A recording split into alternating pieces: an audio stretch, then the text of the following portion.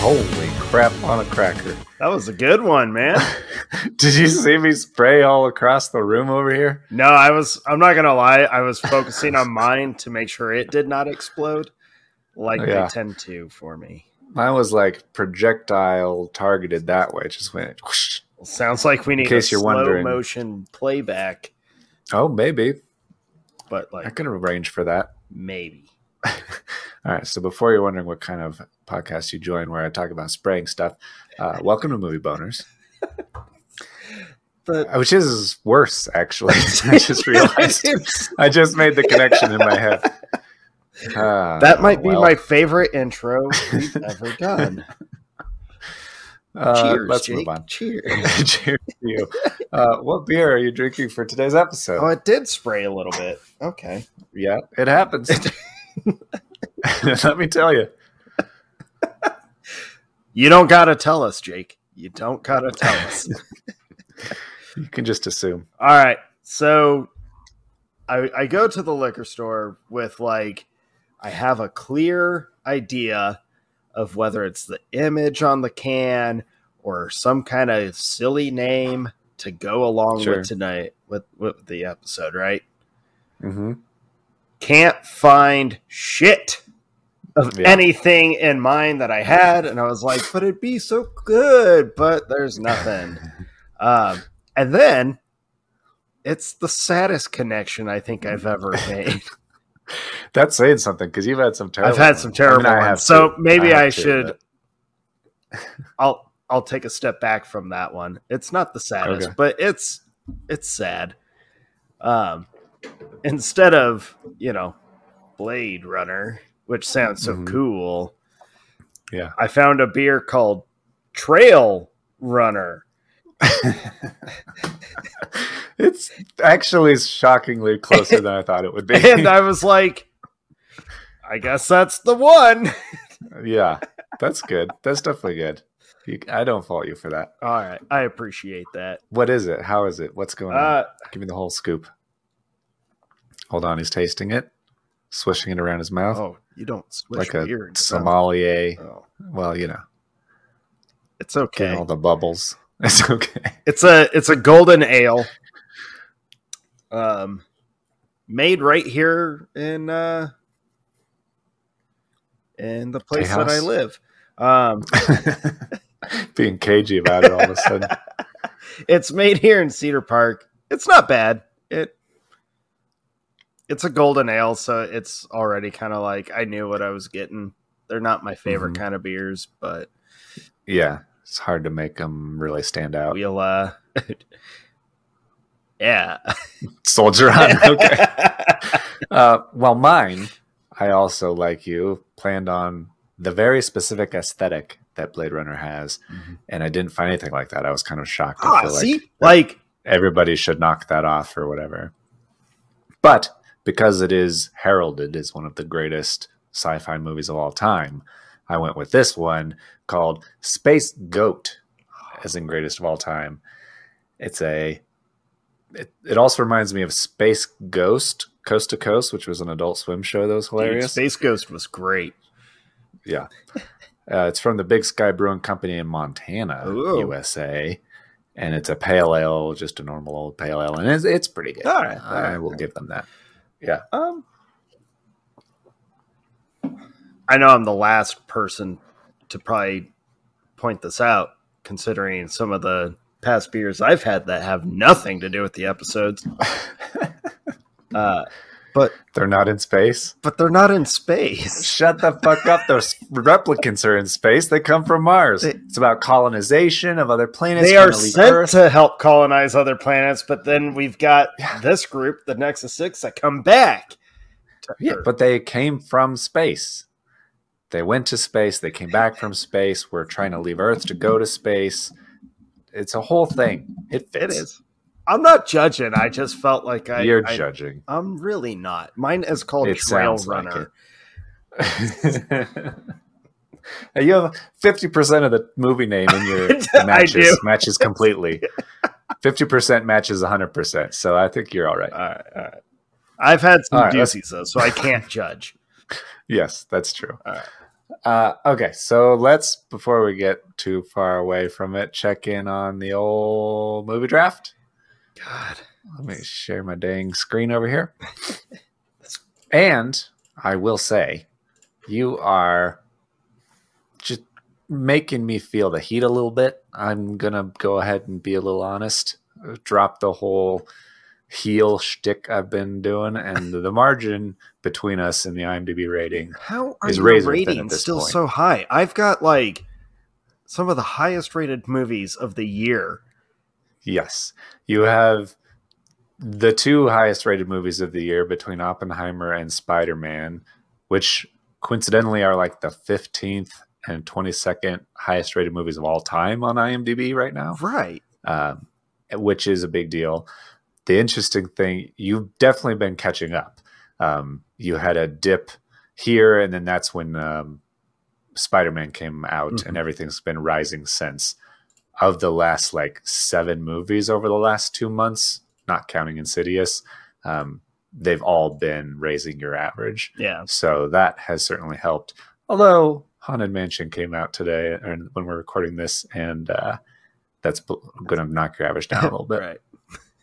I've been, hanging on more or less. I didn't have a lot come out in July. You definitely owned July. I had just Barbie. But I have a But lot in Barbie helped August. you a So, lot. Barbie is killing it right now. yeah, especially on the box office side, it's doing very well. Yeah. And yeah, I would say rating wise, better than I expected. I expected maybe a 7, Yeah. 6.7, somewhere in that range. It's definitely very good, seems like. So I am not complaining. So I yeah, know you're not. rating we're extremely close. Box office we're closer than we've been in a long time. I definitely think this year overall the box office will be higher than last year, since we kind of leveled out third quarter of last year. Right about here, yeah. Yeah, I think we're going to keep going up with what we've got going on in August. All right. So yeah, that's the draft. You're definitely doing very well. Your number one pick overall, Mission Impossible, is doing very well. Although box office wise, it's like half of what Fallout did, which is surprising, I would say. I think I have a theory on that. Yeah. I think it really is the timing of the release. I think it got completely lost in the shuffle of the whole Barbieheimer thing. Yeah, it was really big going around. Everyone was really only anticipating Barbie and Oppenheimer. And I really do think it just got lost in the shuffle of the trendiness. Which sucks. It's a movie that was announced like 4 years ago that we've been waiting for forever, and for it to come out and kind of get missed is that's unfortunate for sure. It is. Yeah. So and Oppenheimer is fantastic, apparently. I know you have seen it, so we'll hear about that in a second. I see it tomorrow, the day after we're recording this, so I don't have an update yet, but next time I definitely will. All right. And another slight draft update. Dates have been moving. You are you clenching because you've got a couple that they've been like, we might not release these at all this year. Yeah, the very first one I saw was the worst possible one, which was Warner Brothers said, or I think it was Vanity Fair or somebody had an article that said Warner Brothers is considering moving out Dune Part 2 and Aquaman and something else, Color Purple maybe. Yeah, it was Color Purple. And so that made me very sad to hear. Although I read just today from the CEO of IMAX, they had an earnings call and they said, I'm pretty confident Dune will come out this year. I think that Vanity Fair article was bogus. Okay. And James Wan, did you see what James Wan said about Aquaman? No. He's like, if Warner Brothers moves Aquaman out again, I will sue them. So I think those are safe. But The Color Purple. Oh, no, not The Color Purple. Harold and the Purple Crayon, the other Purple movie this year. Mm-hmm. Harold and the Purple Crayon moved to next year, which was one of mine. They Listen, which I don't think either of us remember what that even is. Nope. That moved out to next year. Not even a little bit. Completely forgot about it. Ghostbusters Afterlife moved to next year. Shit. And True Love, which I also don't remember what that is, moved to next year. What the fuck? So yeah, dropped a handful there. All right. And the Saw X moved up. Moved up, yeah. It's in September now. Which I don't know if that means they're extremely confident they don't need Halloween in order to sell tickets, or if they're extremely worried that The Exorcist came out like 2 weeks before them or whatever, a week before them. I think it's getting moved so that Exorcist can have its moment. Yeah. Yeah. I was chatting with somebody on Instagram and I was like, I don't think I even remember Saw 6, 7, or 8. And so I should rewatch the whole series. I don't want to admit it, but I'm a little excited for Saw X, actually. I know you are. You love the Saw franchise. I do. I was very disappointed by Spiral, and I really hope it gets back to the Jigsaw. Yeah, Spiral bringing it back. Spiral had a lot of good potential, and it just didn't do anything with it. It was really disappointing. Yeah, I agree. Well, what new movies have you watched, Jake? I've watched a handful of things. Okay. I watched a documentary. This is going to be... probably nobody in the world cares about this, but there's a documentary that came out called Attack of the Doc. And if you were like me and you watched Tech TV as a kid, and then remember when Tech TV got bought by G4, and it was the first TV network that had video games and internet videos and all that stuff. What show or channel? Yeah, I know. Yeah, their headline show was Attack of the Show, and Olivia Munn was a host on it when she was a nobody, and it was really, really good. Anyway, Chris Gore, one of the guys that used to be on that show sometimes, and he made a documentary about how its rise and fall of that show and the whole network, basically. And kind of how they were able to get away with all these different things before the internet age and leading into the internet age and all this stuff. It was really good. It was kind of a nostalgia thing. Oh, cool. I don't know if it would appeal to general audiences, but I really liked it. Speaking of nostalgia things, though, I watched another It's not a real documentary. I guess it kind of is. It's a series on Netflix called Muscles and Mayhem. Okay. The unauthorized story of American gladiators. It was awesome. If you watched American Gladiators in the 90s and dug it like I did, it was really cool to see all of the gladiators talk about what it was like and getting that show off the ground. And it reminded me a lot of, especially in the beginning, it reminded me a lot of Glow, that wrestling show with Allison Brie, where they're just trying to find a network, trying to find someone to pick them up, kind of doing these events in the shittiest possible circumstances and very dangerous and all this stuff, and then going to become celebrities and all this interesting stuff. Yeah. I'm not quite sure why it's an unauthorized story, because pretty much everybody involved in making it, all of the main gladiators, producers, directors, everybody, stunt coordinators, they were all giving interviews and stuff. So it seems pretty in-depth. I really thought it was interesting. All right. I'm close to finishing season 4 of Succession. I have a couple episodes left, so I will not give you an update until I finish that. I did watch, as far as movies, my only good movie that wasn't the movie that we're talking about today is I watched Nope, finally. You hadn't seen that? I never got around to seeing Nope. I have a backlog of movies from 2021, 2022. And what year are we in? 2023? Yeah, okay. 23. I had a panic attack where I was like, are we in 2024? Am I not that far behind? No. So, yeah, Nope was good. I definitely thought it was pretty cool. I think I liked it quite a bit. It was different and interesting, for sure. Yeah, I really thought it was a nice, fresh take on aliens. It was a nice, it's unique. The design of the alien I thought was really cool. The idea of the alien was really cool.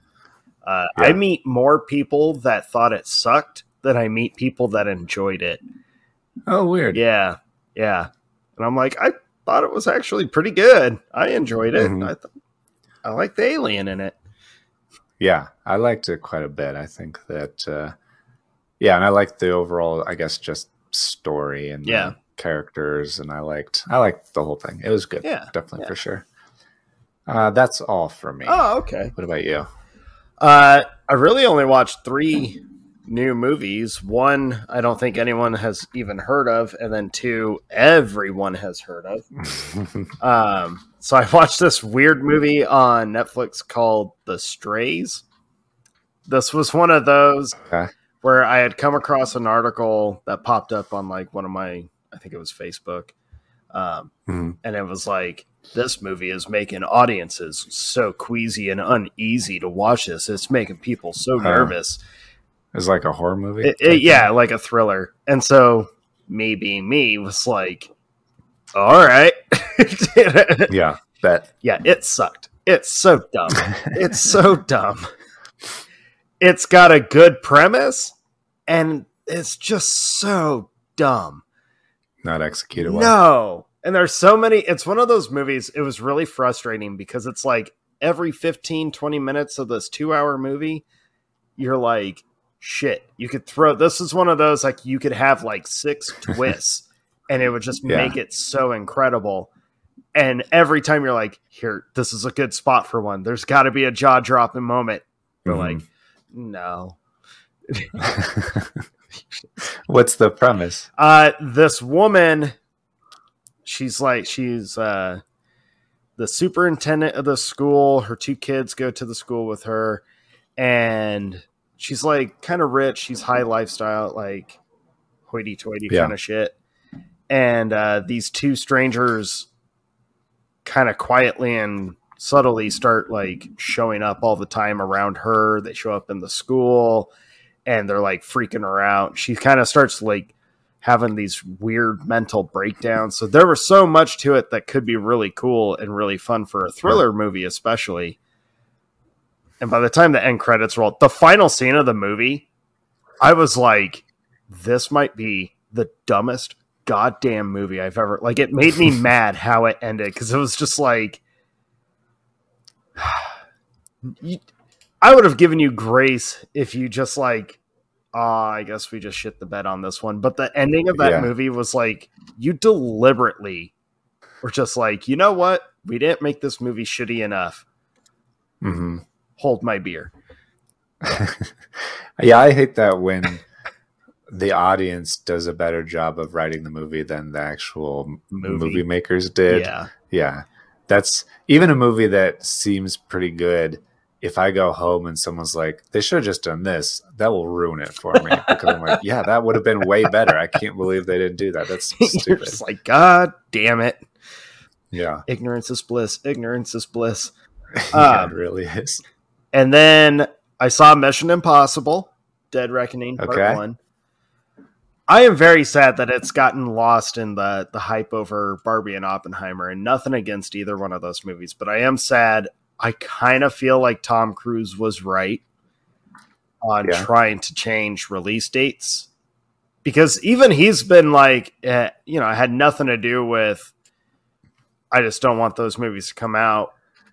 Like, in a malicious way, he was literally like, we've been working on this movie for the audience. It has Hollywood's like most dangerous, incredible stunt ever put on camera.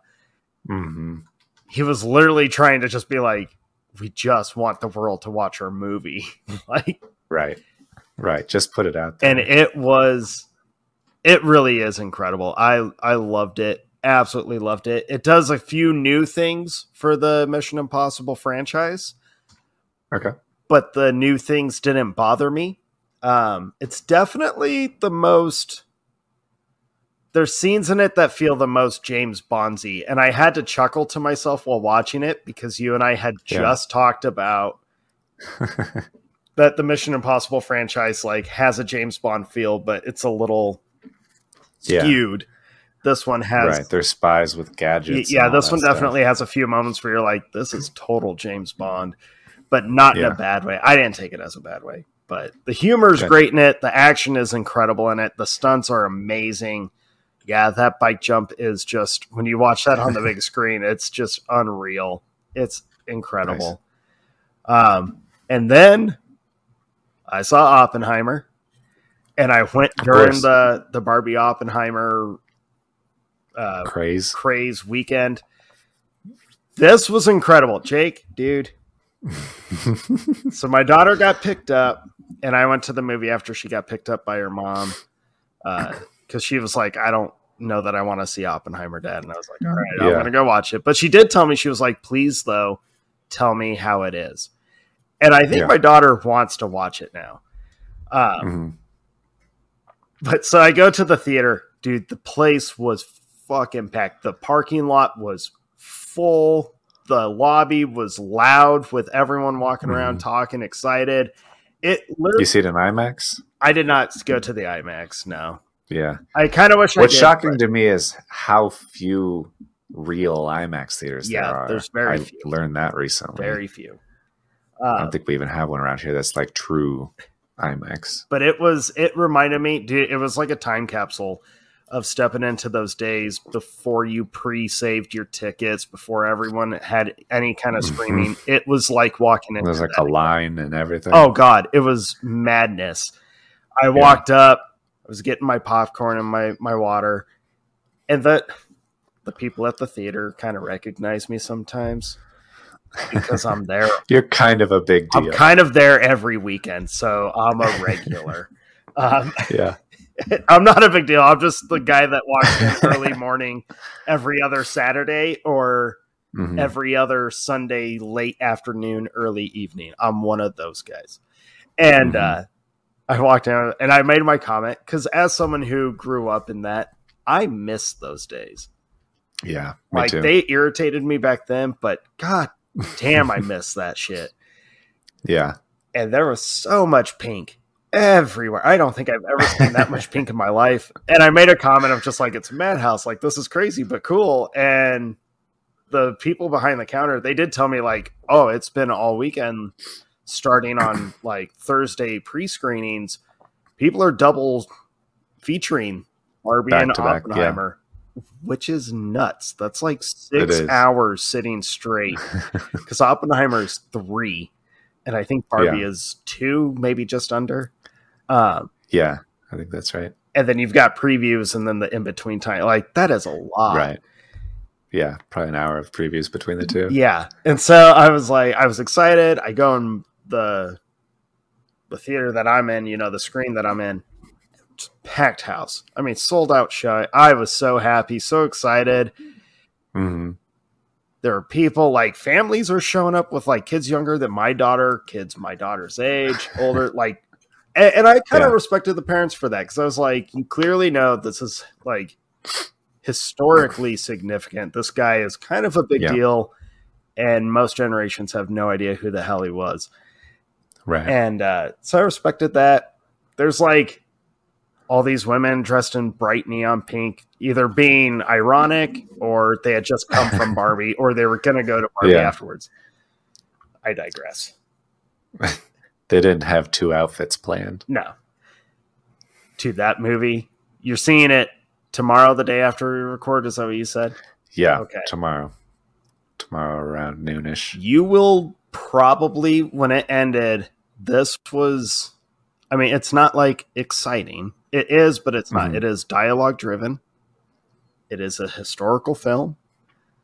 And it is so much to unpack that when it, I mean, the score, Jake, the music is going to floor you.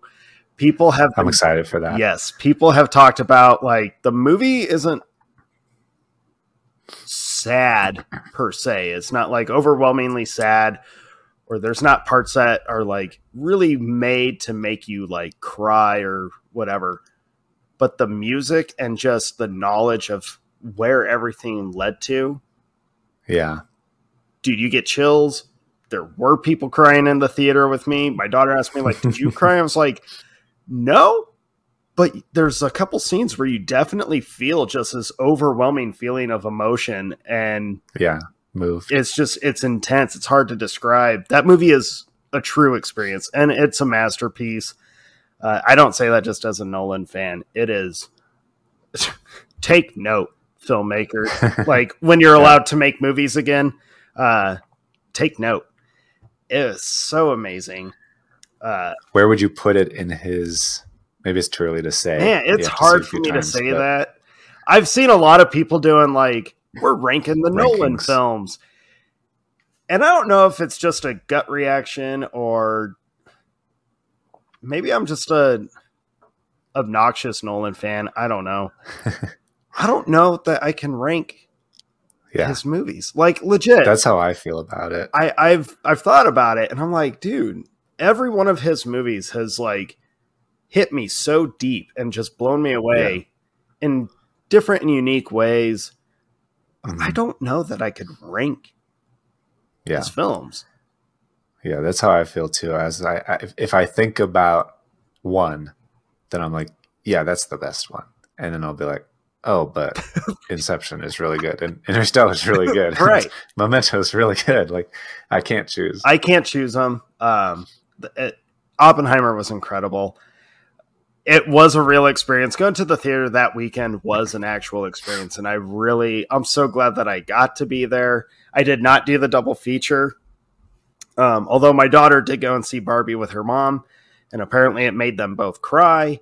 And they're both like, we love this movie. It's amazing. It's like, all right. It's good to know.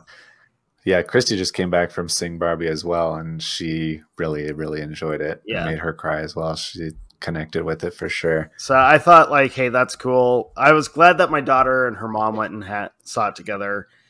She thought about having me take her, and I would have, but I'm more happy that she saw it with her mom. I feel like that was probably a more important thing.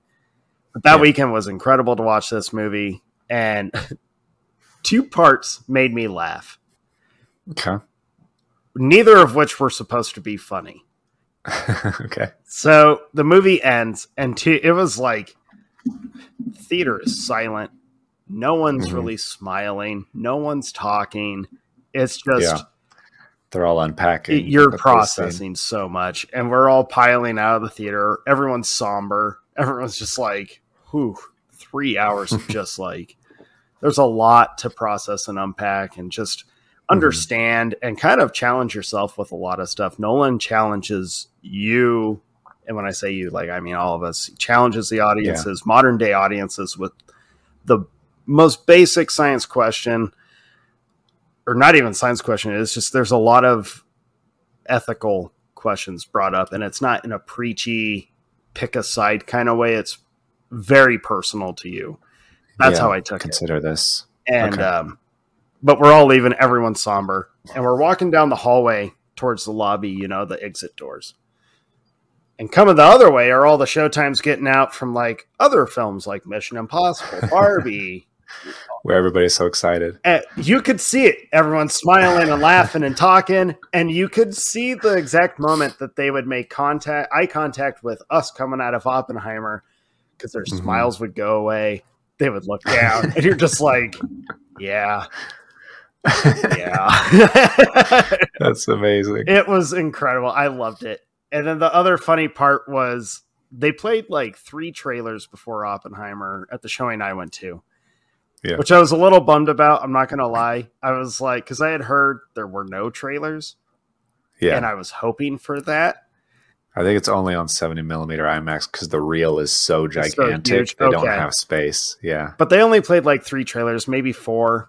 And I had told myself, if they don't play it, amazing. If they do play trailers, this will be weird. This is like the first movie that we won't have Mission Impossible, Oppenheimer, and Barbie trailer before it. So... Yeah. I asked Christy, I was like, what trailers did they play? And I'm like trying to think of what's coming out the rest of the year. And I can't even think of it. I was just, this is going to be crazy. And they played like the Killers of the Flower Moon or whatever it's called, which I'm still on the fence about. I don't even remember the other trailer they played. And then this weird trailer kicked in from Blumhouse, and it's like these two girls are going to school, to Catholic school, the dad's saying bye, and all of a sudden the two girls start acting weird, and they're like crazy and possessed. The doctors are like, we don't know what's going on.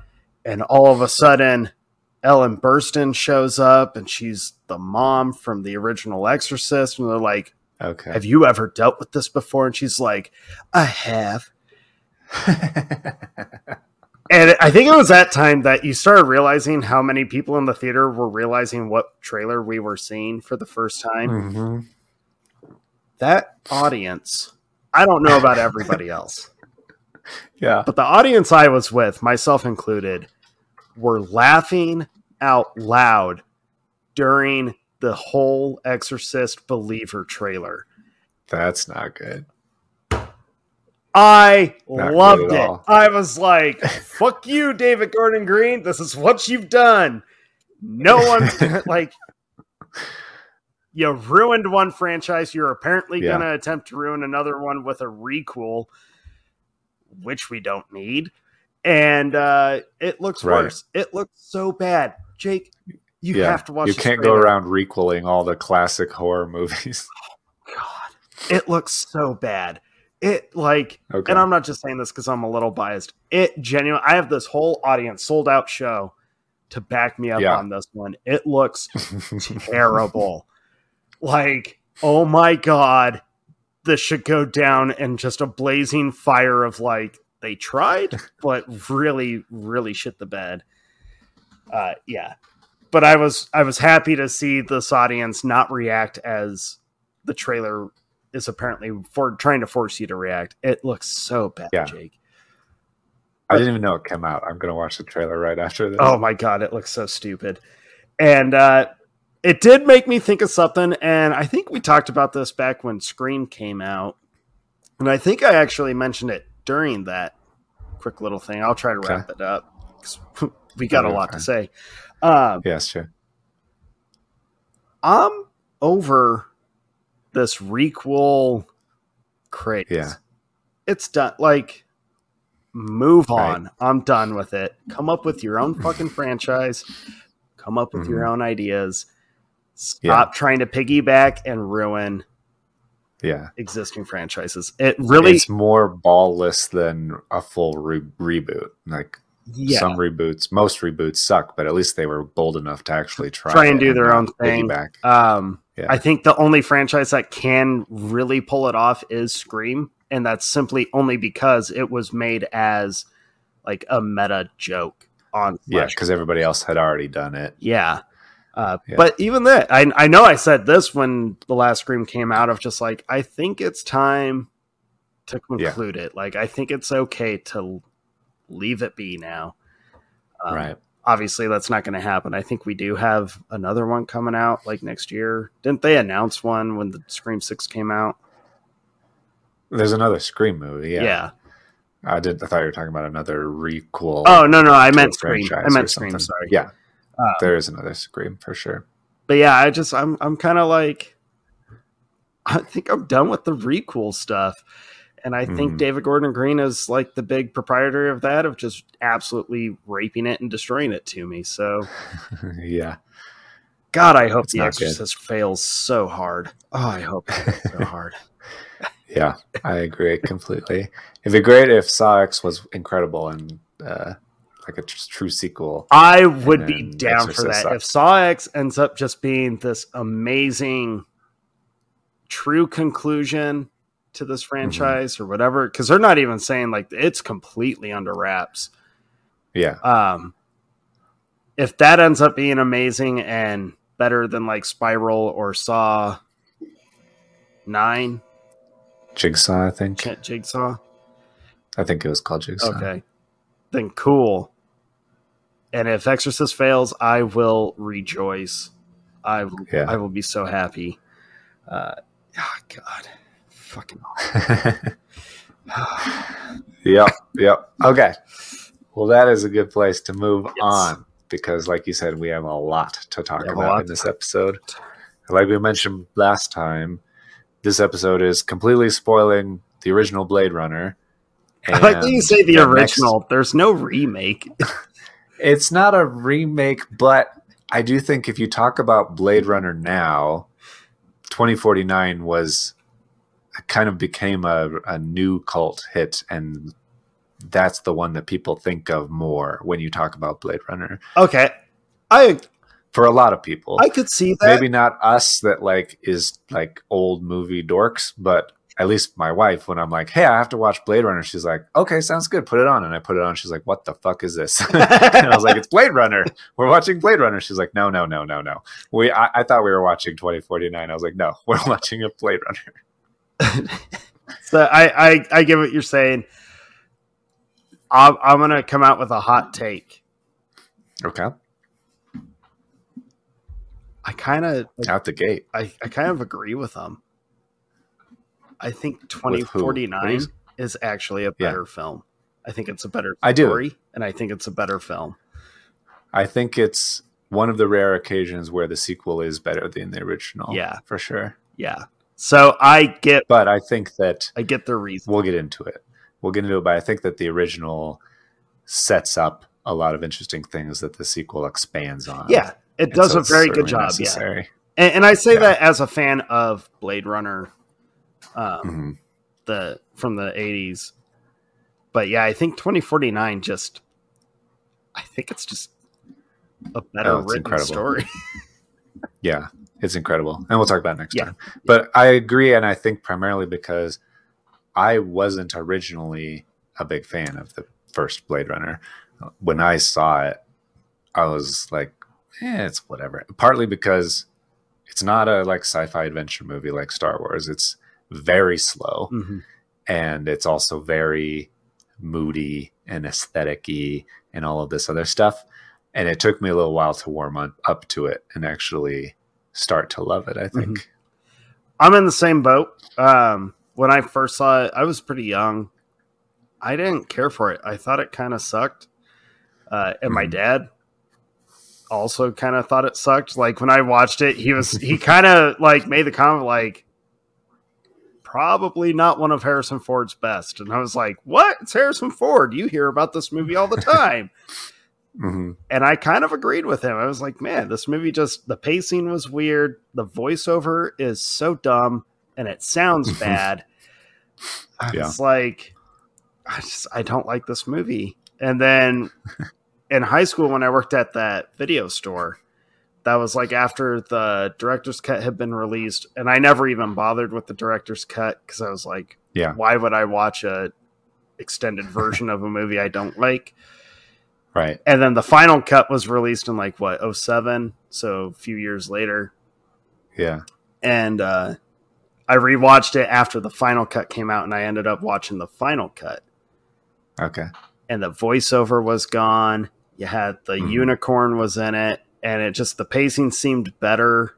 Everything just seemed better with it. It made more sense, which is ironic because the voiceover was put in the theatrical cut to just blatantly tell you everything going on screen, but it made the movie not work.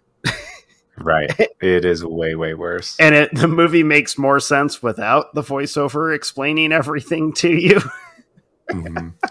Yeah, and I think that's a big part of it. So I didn't watch the theatrical cut until I had already been a fan of the movie. Oh, okay. I saw the final cut first because I saw it pretty late, and I was like, well, I'll just start with the final cut because I knew Ridley Scott like approved it. It's the only version that he had like full creative control on. And so I was like, well, that's the one. That's the approved artist vision. So I'll just start with that.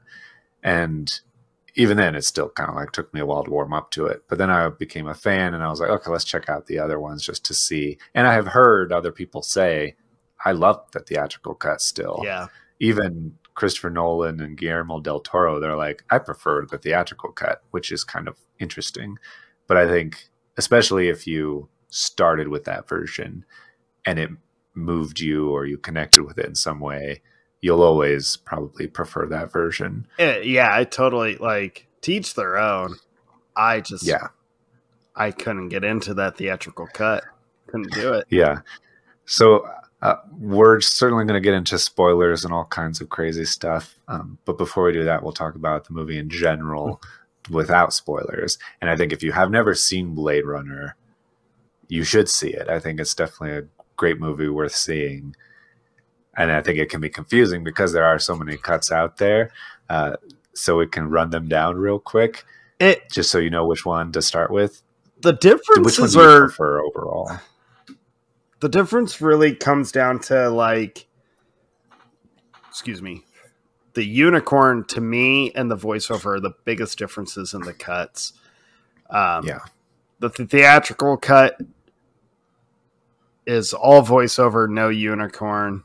I wanted to watch the director's cut and prep for this, but then I was just like, I was reading a little bit about it, and it was like some members of the team slapped the director's cut together, Yeah. and even they were like, "This isn't the one that Ridley Scott actually wanted."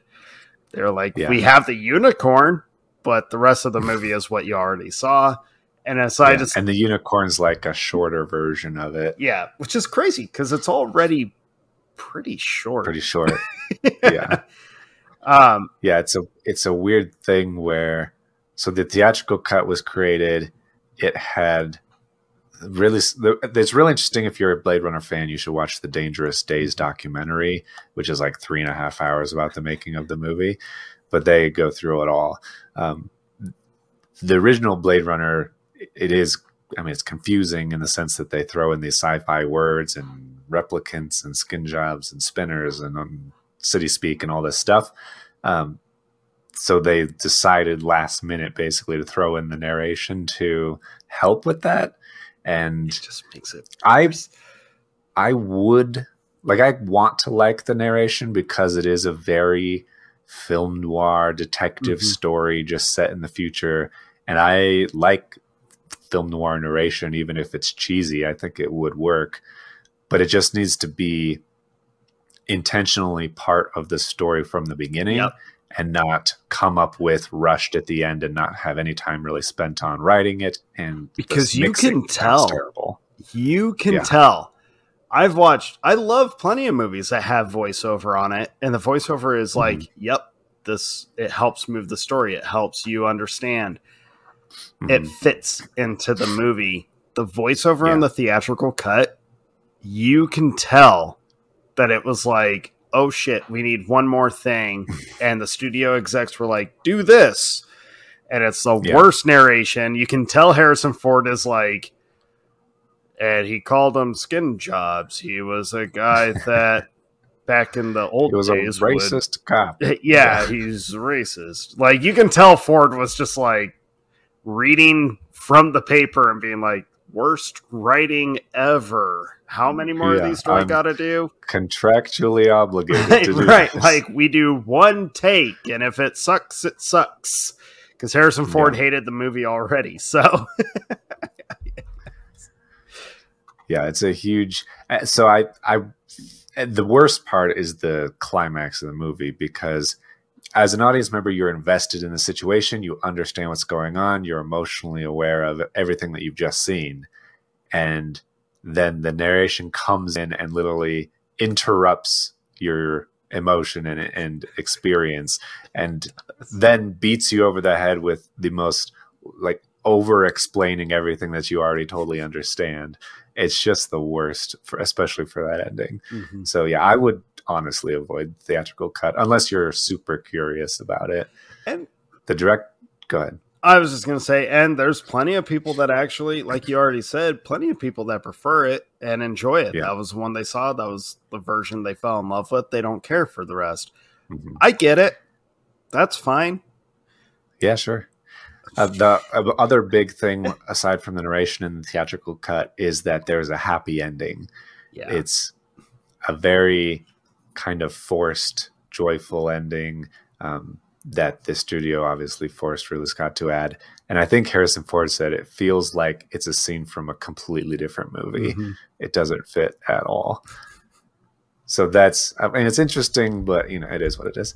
And then, so the director's cut is interesting because they were going to, I guess there was some film festival in San Francisco or some shit, and they had found a Blade Runner reel, and they're like looking at it, and they're like, oh, I think this is maybe an actual director's cut. And so they started playing it, and people really enjoyed it. And then they came to find out that it was actually the original work print of Blade Runner that was unfinished and didn't have Vangelis score at the end. It had like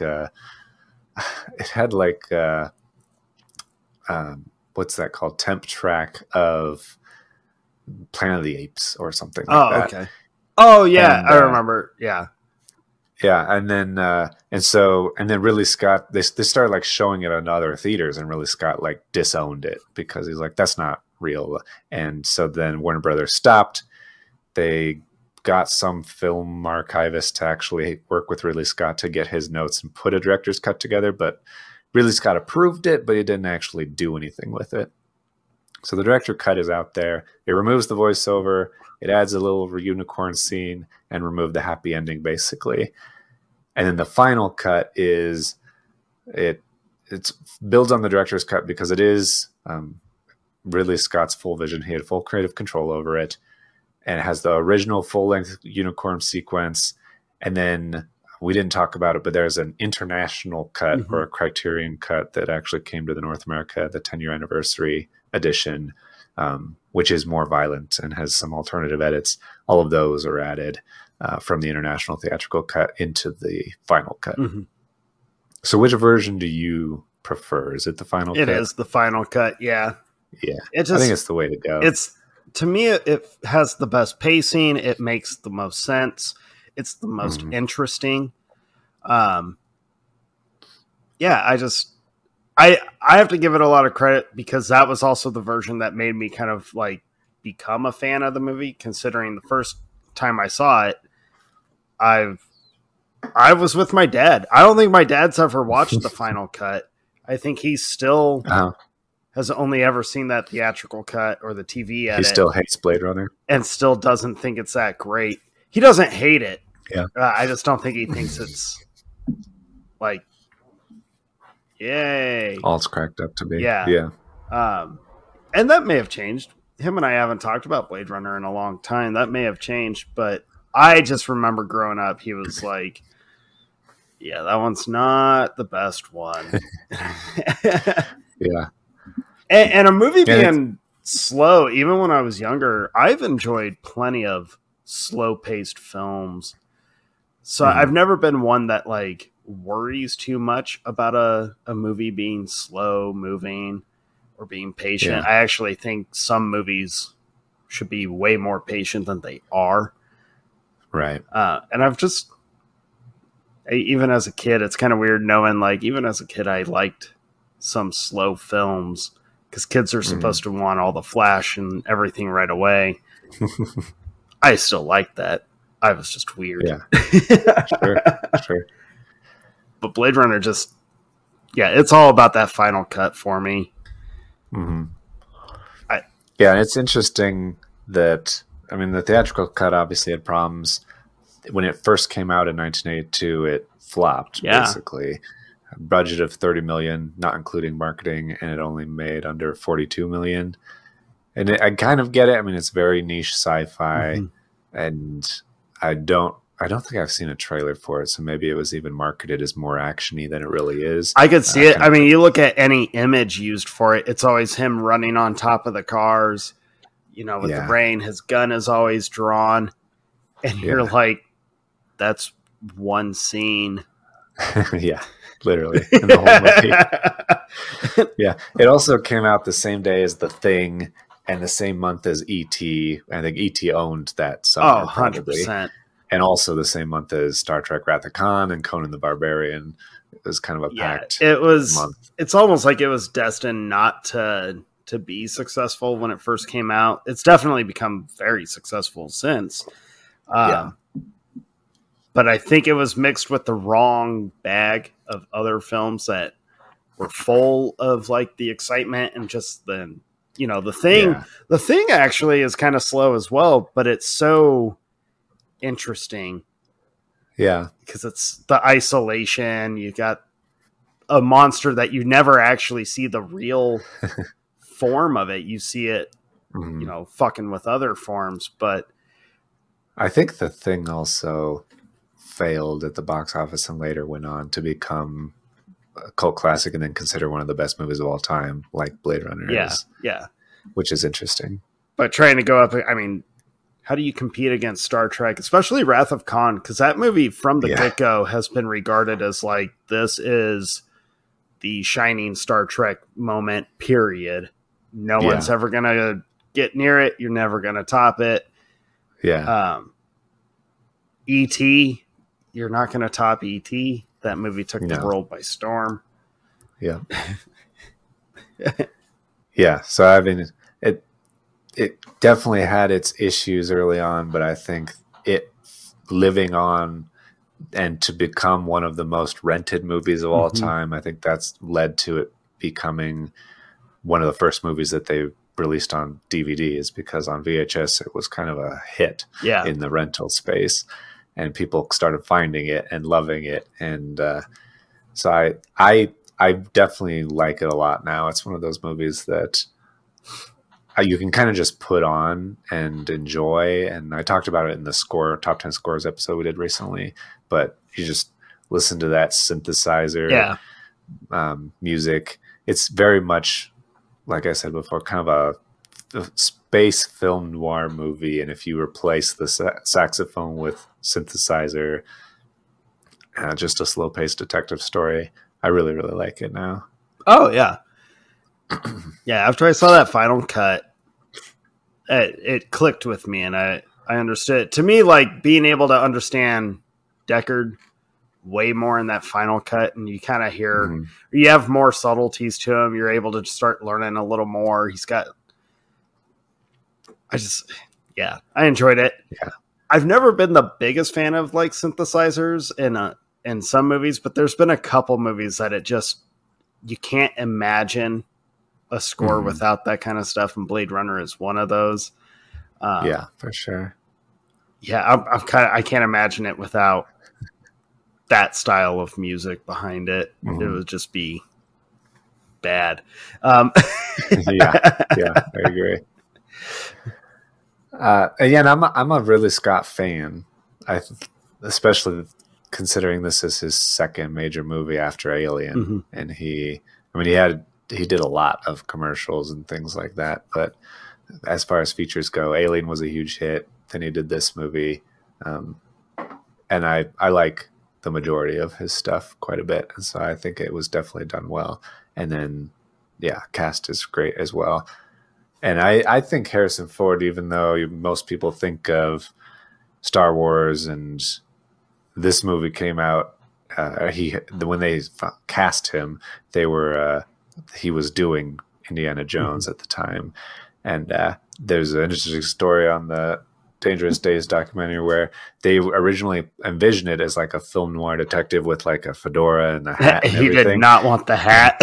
And they also had he had just done Indiana Jones with the hat, and like, you can't have two movies with two different characters with basically the same look, that people just get so confused. Like, why is Indiana Jones in space? I don't understand. Well, he's not in space. He's on Earth, as we've established, but it's in the future. It's in the future. It's in the future. 2019. 2019. Very, very good year, I guess. But yeah, he didn't want the hat, so he got a haircut that was like as basic of a haircut as you could get, and that was approved. And just like, that's our guy. There's Deckard. Yeah. So how you want to go about this? You want to start at the beginning? I mean, we could start at the beginning. There's a lot to try and like. Blade Runner has always been interesting to me because it's one of those movies where I know that it's a couple hours long. I know there's a lot that happens in it.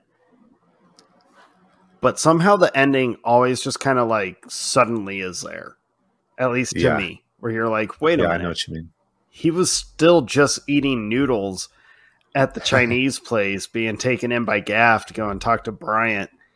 He just found Leon and got his ass handed to him. He just interviewed like, wait a minute, why is him and Roy, like, why is Roy chasing him already? It cracks me up every time that I watch that. I don't know. We could start at the beginning. I kind of, cracked up. I'm gonna be honest. I forgot that they dated the movie, and you and I talked about this a long time ago on the show. It was like last year, but yeah. Was it? I could have. It was when we did our 10 movies set in 2022, I think. Oh shit! Was it? Yeah. Okay, it felt like a lot longer than that. There's a weird amount of movies that dated themselves as being set specifically in 2022. That's right. And we watched all of them. So I forgot that Blade Runner dated itself 2019. Mm-hmm. And so when it showed up, Los Angeles 2019. Instantly I was like, yep, movies got to quit dating themselves. Like a futuristic movie, you got to stop putting a date on yourself. And then I thought, you know what?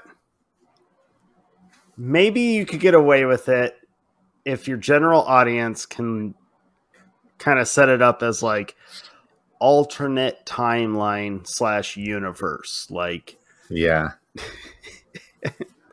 Not current one, because it doesn't work here. Right. It's one thing to be set in, like for a movie to come out in 1982 and for them to be like, yeah, this is 37 years in the future. The technology will be, computer screens will be the exact same basically, but the cars will fly. And so it'll be totally futuristic. Yeah. And then we get there and computer screens are way better and cars don't fly. It's the exact opposite. They tried a flying car one time. It failed miserably. So that ain't happening right now. Yeah. Yeah. So yeah, no, I do agree. I kind of prefer thinking of that as like, this is just a sci-fi movie in some place at some time. Yeah. And it can, parts of it can be futuristic, parts of it can be old and ancient, and it just kind of works as a general fantasy thing, I think. Yeah. You don't need to date it. I think the only movie that really gets away with doing that was Back to the Future. But even that's kind of, I think that just writes the innocence of that trilogy so well that people like, oh, it's okay. It's all right. Right. Yeah, dude, we can start wherever. I kind of feel I lost my train of thought there for a second. I know there's like two parts that I personally know we will have the most to say during those two parts, because I think one of them will spark both should spark interesting discussions. Yeah. But yeah, if you want to break the movie down, you kind of have to start from the beginning, right? Yeah. I think that, so I have a weird thing where I don't really like movies that open with a scroll. Okay. Or crawl or whatever the fuck you call it. So you don't like unless it's Star Wars. You don't like the movie scroll. Yeah. For it to like come up and say, here's what happened. This Tyrell Corporation, they invented replicants. They're a cybergenetic organism that are used as slave labor and off-world on colonies, and we just basically forced them to go to space and explore it for us. And then there's this Nexus 6, which is the most recent, most advanced form of that robot, and they escape and try to come to Earth, and it's illegal. And the special police units called Blade Runners have orders to shoot and kill replicants on sight if they're on Earth, because they're apparently trespassing and not allowed. I'm like, I could have figured that out in like 5 minutes of the movie starting. Well, no, that was an exact, reading of the actual beginning of the movie. See, I don't mind like movie scrolls too much. I will say I will skim them. Yeah, but I'm kind of a slow reader, so I do also either pause it just to be able to read it. Or have to skim. I don't hate them. I don't think they're necessary half of the time. Yeah. I just prefer figuring it out myself. Well, and you typically can figure out something on your own. Yeah. Yeah, I don't think the scrolls are always necessary. I know it's a big thing with like science fiction stories or science fiction movies because they're trying to set up the world that you're about to see. Yeah. But I kind of like just being dropped into the world and just like, I have to adapt to this world real quick. I wonder Yeah. what I'm gonna have to just like accept as this is a reality there. Unless it's like Jupiter ascending, I refuse to accept that kind of reality. I thought you were going to say I need a lot of information and but story so I know what the fuck's going but on. if it's Jupiter ascending, it's not that I need a lot of like explanation on what's happening in the movie. It's more of I need to know why anyone thought that was a good idea. Period. Yeah. I need like a little making of documentary at the bottom of like, how did this even happen? That could really just consist of like the makers just being like, "We're sorry," Yeah. and Channing Tatum being like, "I can't believe I fucking air roller skated. It looks so bad." But we digress. Yeah, we should digress for sure. If you care about that, we did a whole episode on Jupiter Ascending. It goes about how you would expect. So the whole, I guess, if we hit the at least the high points, because I know we're going to talk about in depth about the movie stuff, and then also just unrelated conceptual themes See, and I questions that the movie. It's not unrelated, but the movie brings up questions and philosophical things that are worth thinking about and debating I that we'll almost probably get sucked into. this one took me off guard just because timing of real world things Yeah. and this movie. Obviously, you and I didn't plan that kind of timing. No, embarrassingly, I had the idea for doing the Blade Runner episode because I was like, Barbie's coming out. We should do a Ryan Gosling movie, and Blade Runner 2049 is like the most like Ryan Gosling personality movie. So I was like, we'll just do that. And then we decided to break it into two parts. And then, yeah, the whole writer's strike and actors strike came up all about how AI is going to take their jobs. And they took our jobs. And it made us like pause for sure. I did Like, have I to can't believe pause how because I was prepping appropriate this this deep is. dive like we've done every other deep dive where I was like, all right, we'll break it down like Mm-hmm. plot point by plot point, just kind of going in and then diving into like the character drives and all that, like we normally do. Yeah. And then the strike happened, and then details of like what the studios are trying to get away with the streaming, and then what they're trying to present to the actors with and writers, Mm-hmm. all involving AI bullshit. I'm not gonna lie, Jake. I was like, I feel like we can't deep dive into this one like we typically do. And I could be wrong, Yeah. and I'm still up for doing it as we typically do. But I definitely felt that No, like it can go this feels wherever like we there's want. more.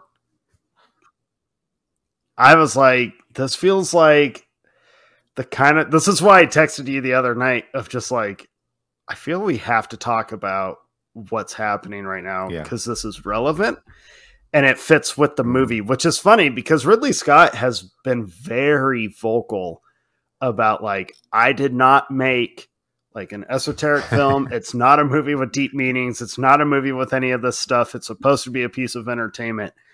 Hate to break Mm-hmm. it to you, Ridley. Your movie kind of has some stuff that is relevant now that you have to look Yeah. into. Yeah.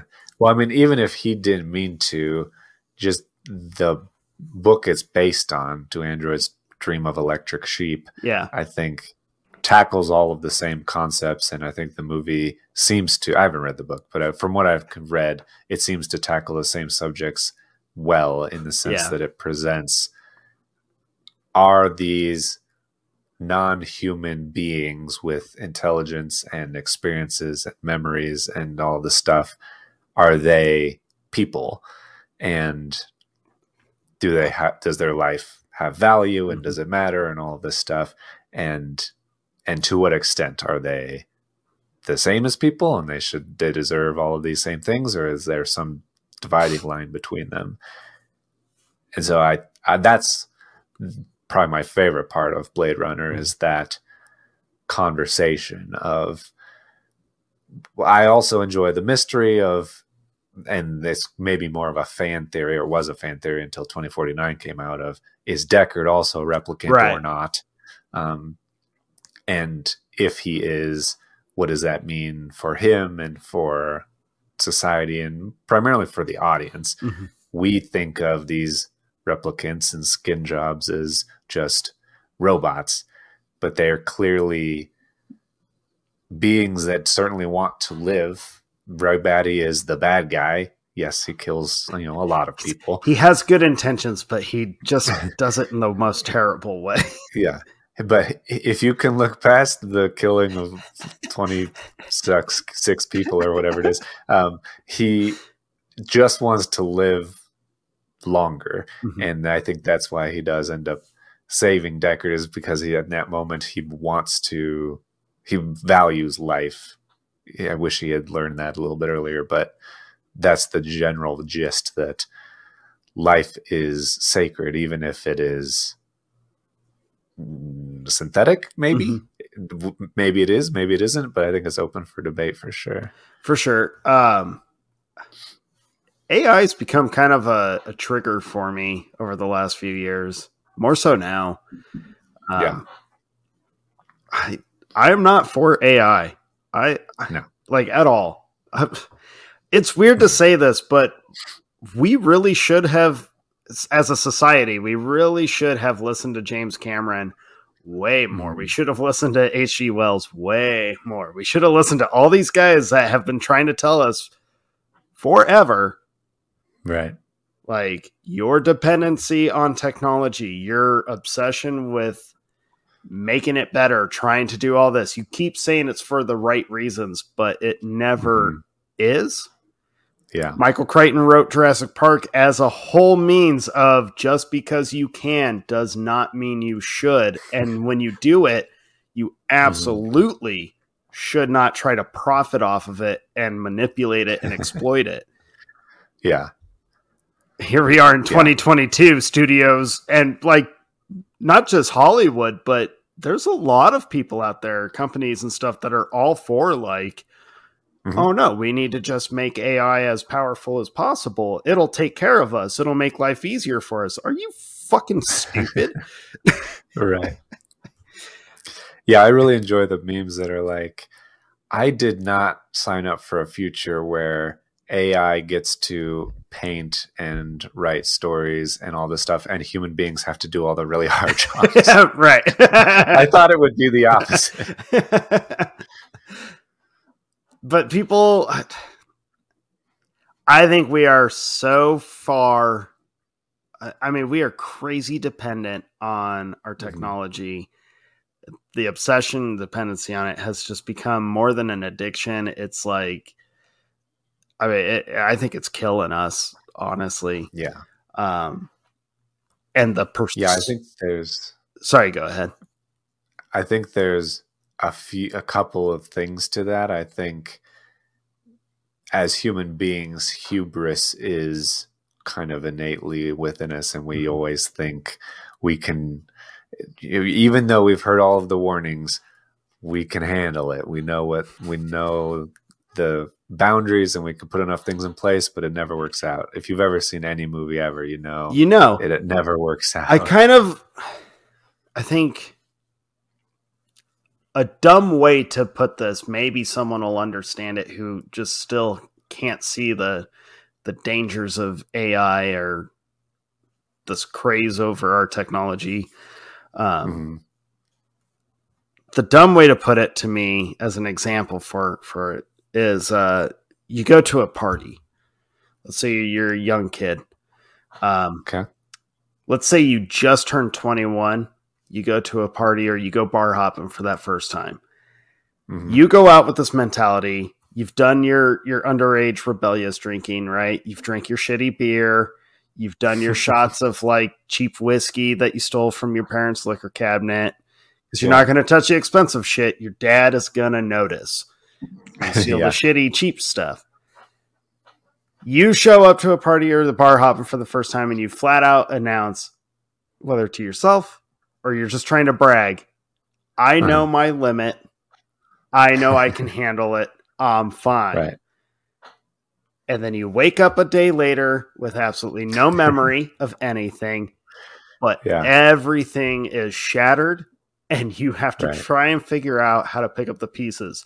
And to make it worse, it's not a comedy like The Hangover. It's reality where you realize as you start figuring stuff out, you have fucked up. Yeah. Yeah. And you're trying to figure out, how did I get here? I feel that way constantly whenever I'm on social media or on the news or whatever. I'm like, how did we get here? And hubris is a big part of it. I also think just general laziness that human beings seem to have a drive for. Let's keep making things easier and easier and easier, where I think that we are getting more and more lost as we don't have that meaning in our life of actually doing the hard work. And if you can write a masterpiece novel just by asking, hey computer, could you please write me this novel, and then it spits it out, there's absolutely zero fulfillment in that, compared to years and years of crumpling up the papers, throwing them away, actually putting together something you're proud of. Whether it's as good or not, you will at least feel way, way better and way more fulfilled in it. Yeah, the laziness in general is upsetting to me. The laziness with creativity is really upsetting to me, because it's like, you control your creativity. Absolutely no one else in the world can control your imagination. It's full, like, it is 100% you. And to be so lazy and so stupid, like, there's no better way. I'm not even going to mince words. Like, you're a fucking moron if you think, yeah, you know what? I'm going to let the AI system come up with my story. That's so much better. I'll just put my name on it at the end. Right. No, it's cheating. It's cheating in the worst degree, because you're cheating yourself. You're cheating yourself. Yeah. Yeah, you are robbing yourself. You're not even robbing yourself. You are deliberately giving away fulfillment on accomplishing something. Yeah. How pathetic. Yeah. It is really, really, really terrible. And to bring it back to movies and Blade Runner for a quick second, CGI and special effects is the same thing. Yep. If you make it so easy for a movie to put some unique world, just any world you want in an instant on a green screen, and explosions and all this stuff, yeah, you could do that. It'll be crazy and different than anything you've ever seen before, because you can do different things way, way easier. But it's not going to hold up. People are going to notice. And even if they don't, I just think there's so much value in, before you could do that, people had, like you were saying, you had to put in the work to figure out, how am I going to do this? How am I going to accomplish this? And get creative in all of the ways. Like, Blade Runner is one of the first, probably one of the last movies that had no digital CGI effects in it. And it was all practical, all models, all matte paintings. If you learn how they do matte paintings and composites on film, like, it's not like you just cut it out and drop it into the frame. It's like, no, this is a film strip that has a single frame every 24 frames every second. You have to get it all right. A lot of the scenes in Blade Runner is multiple exposures of that same frame of film. And sometimes they had to pass over it 12 different times with different effects and lighting and all of these different things, a matte painting in the background or not.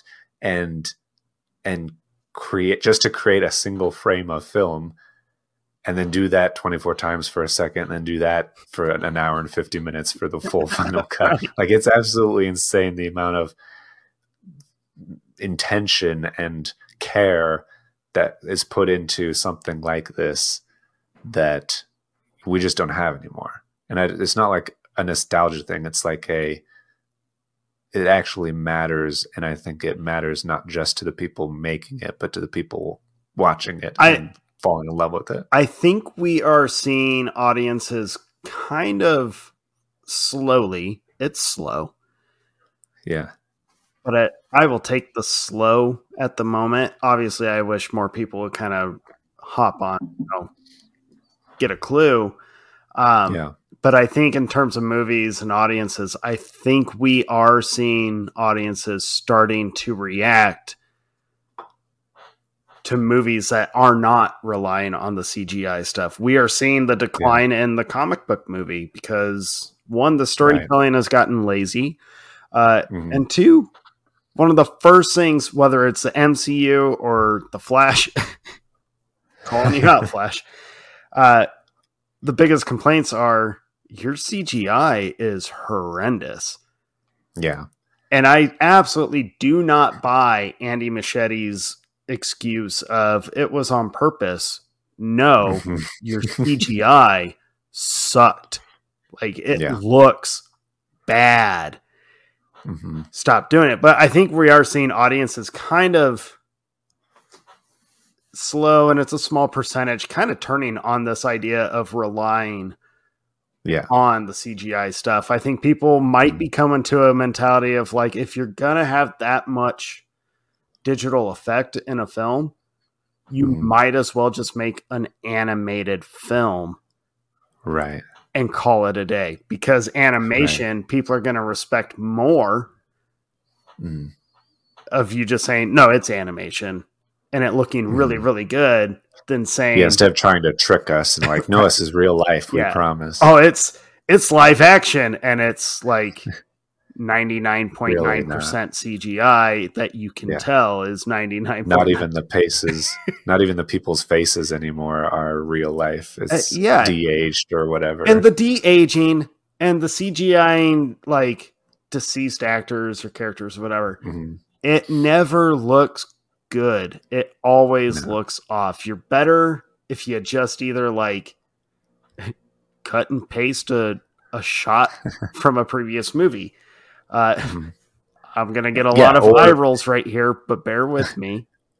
Back in my day, and this is where I don't want to sound like an old man 2 episodes in a row, but we are. You would just find a younger actor that looked kind of like that person, and everybody was fine with it. Everyone was fine. You didn't even have to find someone that looked even remotely like your lead actor. No.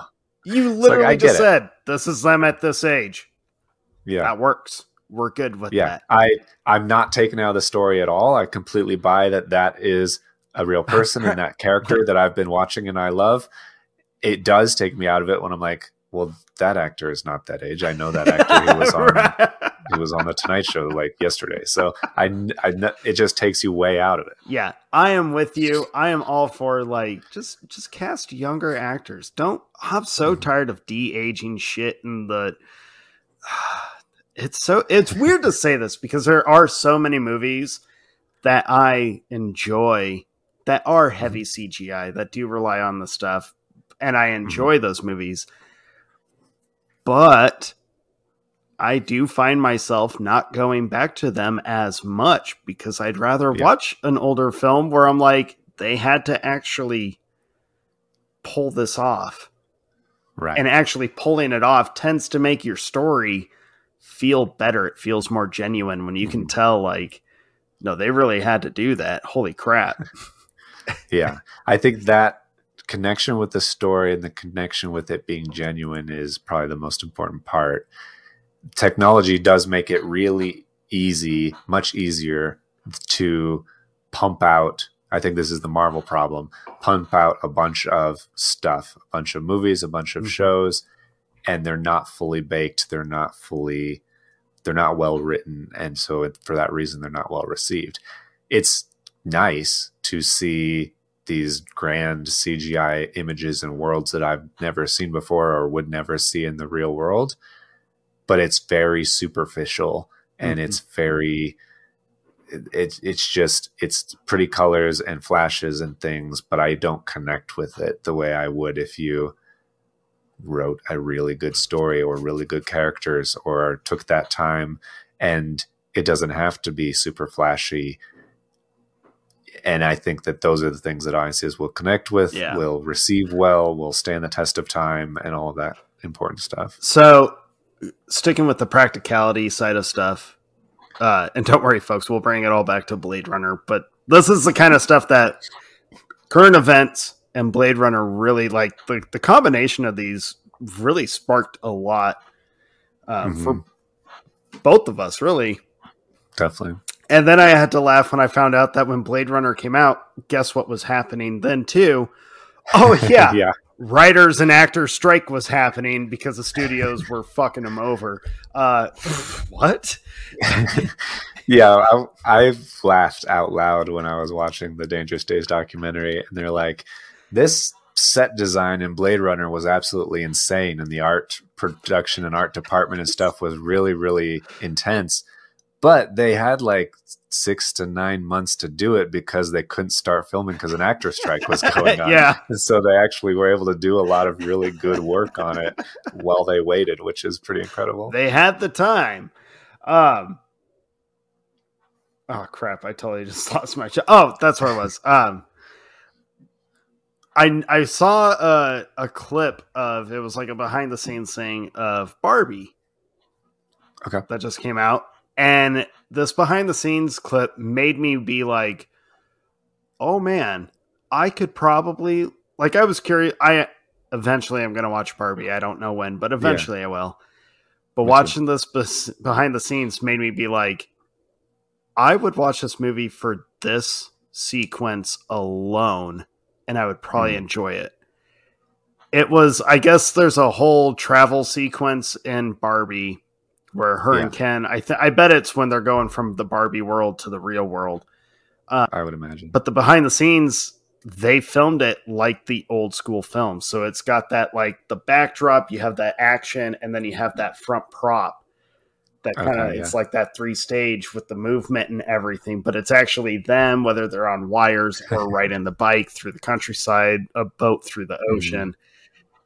And then seeing the behind the scenes that they did it practically, and then like they do obviously the comparison of here's the final product. Yeah. That made me smile. And what made me smile even more was hearing Margot Robbie and Ryan Gosling and Greta Gerwig. I will never remember her name. Hearing them talk in that kind of excitement, filming that sequence, you can tell when an actor genuinely is all for the project they're doing and parts of it, because their demeanor is so different than when they're trying to be like, I have to say the same answer every interview that I'm going to do for the rest of my life.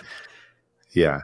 If the performers and the people involved with the movie are fulfilled in what they're doing, then it's going to be captured on film, and it's going to come across. The audience will connect with that and be able to feel that it's like captured on the film, and then it's projected into the theater, and people actually feel that. Yeah. And I saw that behind the scenes. It made me hopeful, like more hopeful for it. And I did have that thought. I think you've probably had this thought with some movies too, where you're like, I bet that one scene would just be worth watching the whole thing for. I might even end up enjoying it just because I was so curious about that one part. That part is very exciting. I haven't seen that or heard that, but I do feel that way about just the production design and set design for the world. Yeah. I'm like, it looks like it's really, really well done. Yeah. So I think practicality, realism, I think what Blade Runner, trying to bring it back, folks, kind of does help challenge. And Jake, you brought this up, was like the real world that we're presented with in Blade Runner, it's raining the whole time. It's dark. It's gross. It's dirty. There's like no sunlight the entire movie. Yeah. It takes place at night the entire film. But everyone, the public around, it's crowded, it's dirty, and all that. And then you have these replicants running around who could potentially be very hazardous to humanity. They could potentially be such a unforgiving threat, and that's what the Blade Runners are there for. Deckard and they're way stronger than any person, way faster, way smarter, and just to escape Mars, they killed 23 people. Right, and they're self-aware, they're sentient. Like, it's all bad, folks. It's all bad. The Blade Runners exist to kind of preserve the last little bit of like realism. You know, even the animals are gone. They're all fake animals. Right. Unless you're crazy rich and you can afford a random real animal. Yeah, they all seem to be at least endangered, if not extinct. Yeah. And these replicants. Now, I know 2049 really challenged everyone with this thought process, and I accept it. It's kind of a paradox for me. But I am not for the replicants. You're like Brant. You're like, these fucking skin jobs. Kind of like Bryant. Yeah, I'm like, we gotta take them out, guys. Like, I think it's a really interesting thing, and that's like I said, my favorite part about Blade Runner is that I think it does pull on your empathy strings for them, in spite of the fact that they killed a bunch of people. And 2049, like you said, does do that way, way more, and we'll get to that later. But figuring out exactly what is real is a big part of this story, and the people are the primary thing of are these real people or not. And that the animal discussion is really interesting to put up against it, I think, because for me, I agree with everything that you've said about AI, and I completely agree it's a bad idea. But when I watch this movie and I watch 2049, I'm like, he's basically a person now. Like, he fully accept my hypocrisy or paradox. I'm challenged by it. But then I think about the synthetic animal thing, and they talk about how, well, so many of these animals, basically all these animals are synthetic, and they are also robotic, basically replicant animals. And I'm like, in my mind, I'm like, oh, so they're not real then. Like, in my mind, I immediately know there's real and then there's fake.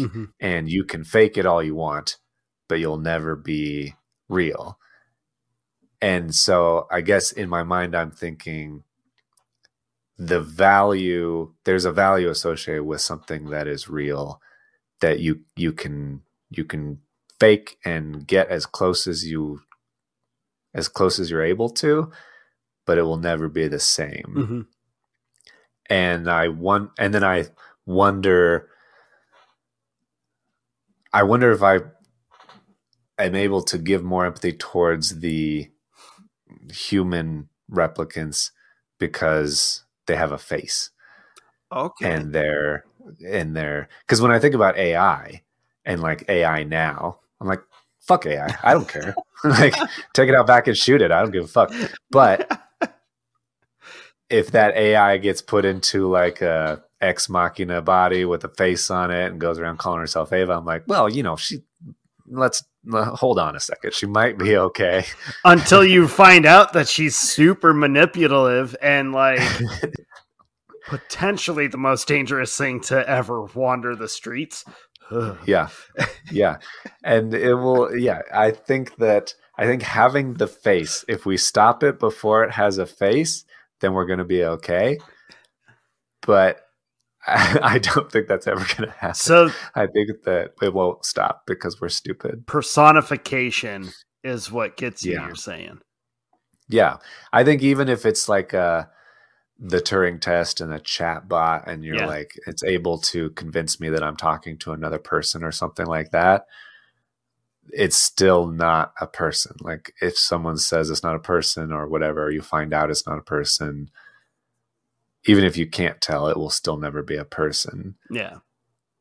But if you are Roy Batty or you're Kay or you're whoever, and you walk around and you live your life and you generally don't hurt anybody, and you gain these memories and you gain these relationships and gain all this stuff, then, and you're, face to face with me and all this stuff, then yeah, maybe you are more of a person.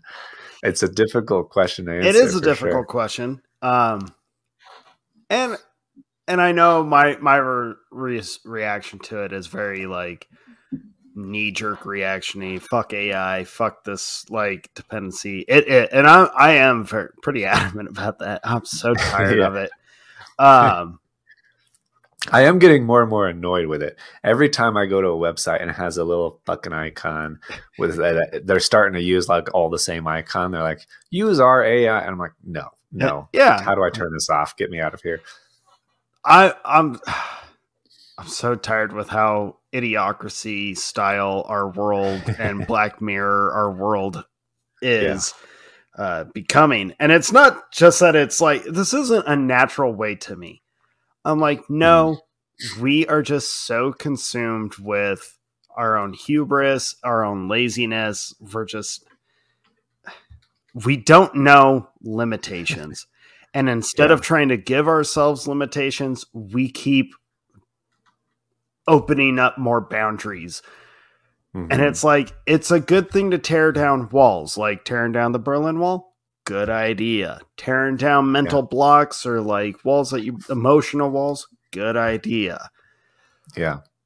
Giving yourself a permission to not have any boundaries with the world you interact with. Yeah. Bad idea. Yeah. And I think a lot of the problem is people see the cool stuff. Yep. They see Facebook and they're like, hey, look at this. I can talk to whoever I want. And you don't realize 10 years down the road where that's going to lead and social media is going to lead. And we have that problem with AI. It's like, oh, I can make this cute little photo of myself and show all my friends. Won't that be so fun? But you don't think about the fact that 10 years down the road, anybody on the planet can replicate your face online, replicate your voice online, call your children's school as yourself, call your bank account, know all your information, completely steal your identity, and accurately live your life online with every detail just built by computers. Right. If they have a 10-second clip of your voice, they can have you say anything you want. If they have a single image of your face, they can make it a motion video that looks exactly like you. And they can ruin your life by making you say things that will get you fired or arrested or whatever. Right. And or they can, find your kids and use your kids or whatever. It's like it can get really scary really fast. It does get scary really fast. And don't worry, guys. I don't think the irony that we have a podcast that we record on video remotely, depending on a website to record us properly, store our recording. Like, I have not read the EULA to know what they do with that information. We are fully aware of the irony and the the double-edged sword that we ride here. But yeah, I think in terms of the social side of it, or not the social side of it, the impractical side of all of it, that's where my problem is. And I come back to a lesson that like my dad really busted his ass to try and like ingrain in me from a young age that I kind of ignored for a long time, because we as a species, we like the flashy, we like the cool stuff. We want the latest iPhones. We want the latest technology. If you don't have it, you're not cool enough. We want to drive the Teslas. By the way, living in the Austin area where there's a big ass fucking Tesla plant it's huge. It's absolutely huge. And seeing these Tesla drivers, by the way, y'all are bad drivers. Like, your car It's sucks. the new BMW. Oh my God. I digress. There's a lot of digressing tonight. There's a lot of there's a lot of things about Teslas that seem so cool, but then it's also not really thought out. Like if you actually live in a place where there's ice, having a door handle that is not exposed and it's smooth and it freezes over, you can't get into your Right. car anymore. Like they create way more problems that old cars didn't have by trying to improve stuff. Oh yeah, Oftentimes. and if you have to get any work done on it, have fun. I guess your Yeah. debt is going to be even more substantial. Yeah. But again, but it's interesting, and this ties back into Blade Runner finally. If we ask ourselves what is real online with AI or whatever, or in the movie, these are characters that they themselves, as the replicants, aren't exactly real, but also they live in a world where, or they're dealing with these problems that I think we're headed towards, and we talked about a second ago, which is they have these photographs of their lives and photographs of things that they have believed they have seen. They have memories in their minds of very specific, very vivid detail, but those aren't real either. right. And these memories have been implanted in them. The photographs were faked or provided to them just to keep them in this state of believing that they're a person when they're not, basically not really knowing their true identity or their true self. Yeah. And so, I mean, that is a question I found myself thinking about a lot as when you were like, we should talk about AI. The AI photos right now, they're kind of silly. They're kind of fun. The world's, you can tell like how it kind of draws landscapes and stuff. You're like, oh, that's one of those AI photos, or even of people. Yeah. You're like, yeah, he looks kind of cartoony. That's definitely an AI person. But if you get to the point, which we weren't far away from, of not knowing if this photo is real or not, and it can be generated in a second, that's wild. And so you could certainly, I mean, planting memories in people's minds or stealing people's memories to plant in other people's minds probably isn't that far off either. Oh no. And it's just, I think so many people are caught up in like, wouldn't that be cool? What an interesting thing. And you're like, it's interesting, but like not in a actual development kind of interesting. It's interesting in a like serial killer style like principle, right? Like you are interested. These things are crazy because they're real and they fascinate you because they're terrifying. And like if you're not that type of being, you're never going to understand it. And that not the lack of understanding is what is so fascinating about it. I feel like that principle goes along with this AI obsession where you're like, you shouldn't be calling it interesting in a positive light. You should be calling it interesting in that negative light of like, this could be dangerous, and not just could be. The probability is so high that more people need to be like, this is a problem. Right. Yeah. And I was thinking about it a lot, especially before you texted me, but more so after you texted me when I knew it was going to be a big topic of conversation, because you watch Blade Runner and you watch how Ridley Scott worked so hard to make this movie happen, made compromises, especially in the beginning, but just tried to get the movie done and get the movie out. The writers wrote so many drafts trying to make it work, come up with the right ideas. The actors, so many takes trying to get the right thing, putting so much work in.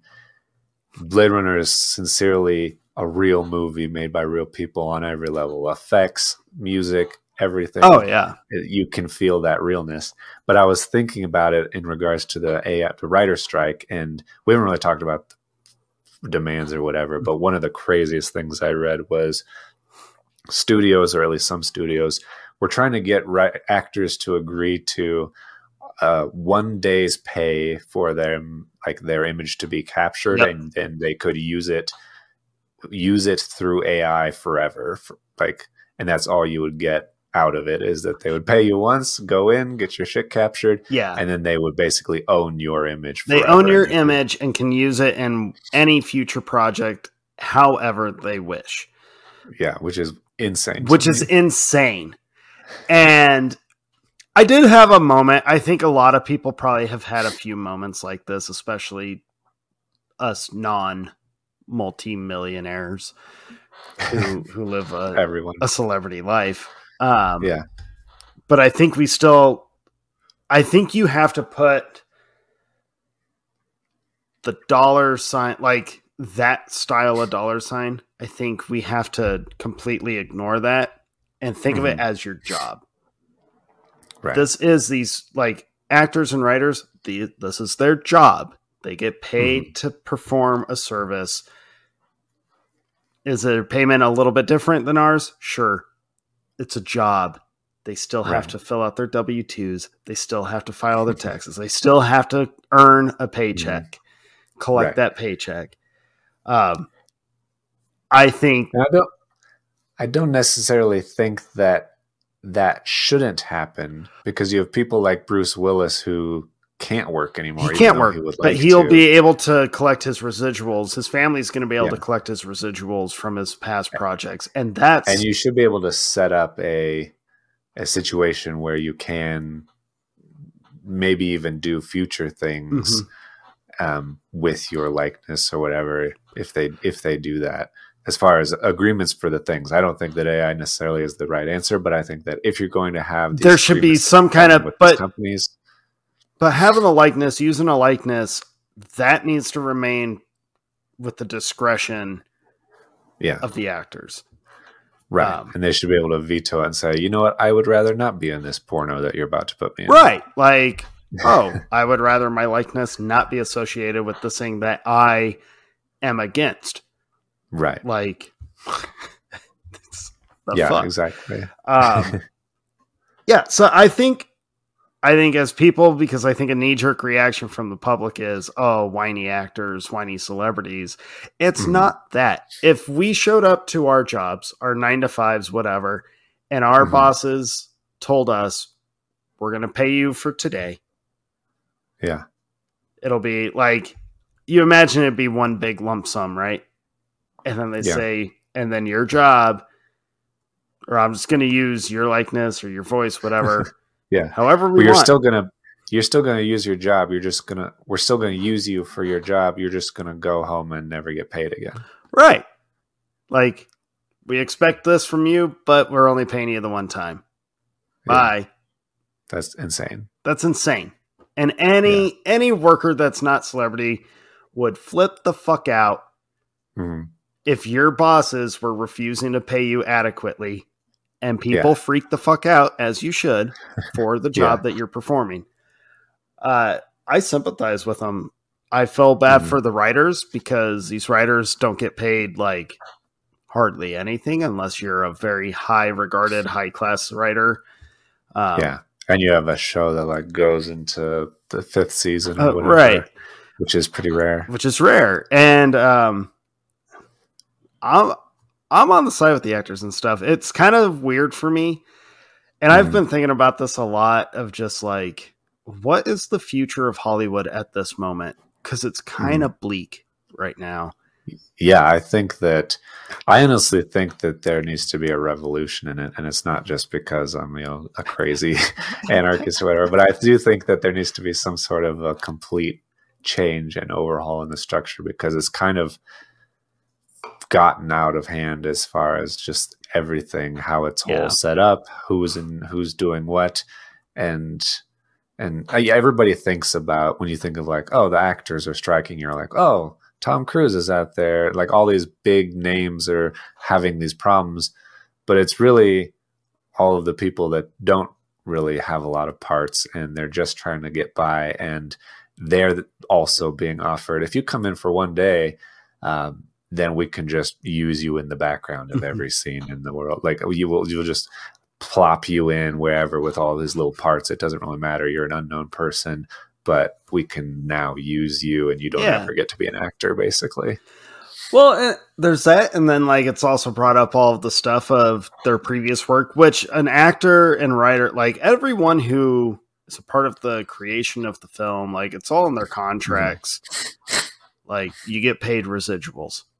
So when your previous work is watched and enjoyed, rented, bought, whatever, you make a, I don't know, tiny percentage off of it. You're supposed to. Right. And this, I felt attacked and challenged, but in a healthy way, because they brought up streaming and how dangerous streaming has become for artists out there, whether it's musicians, actors, anyone, because they're not getting paid for the views.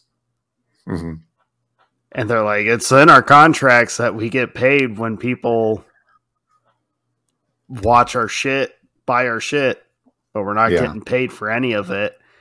They don't track that the same way. It doesn't get tracked like at all.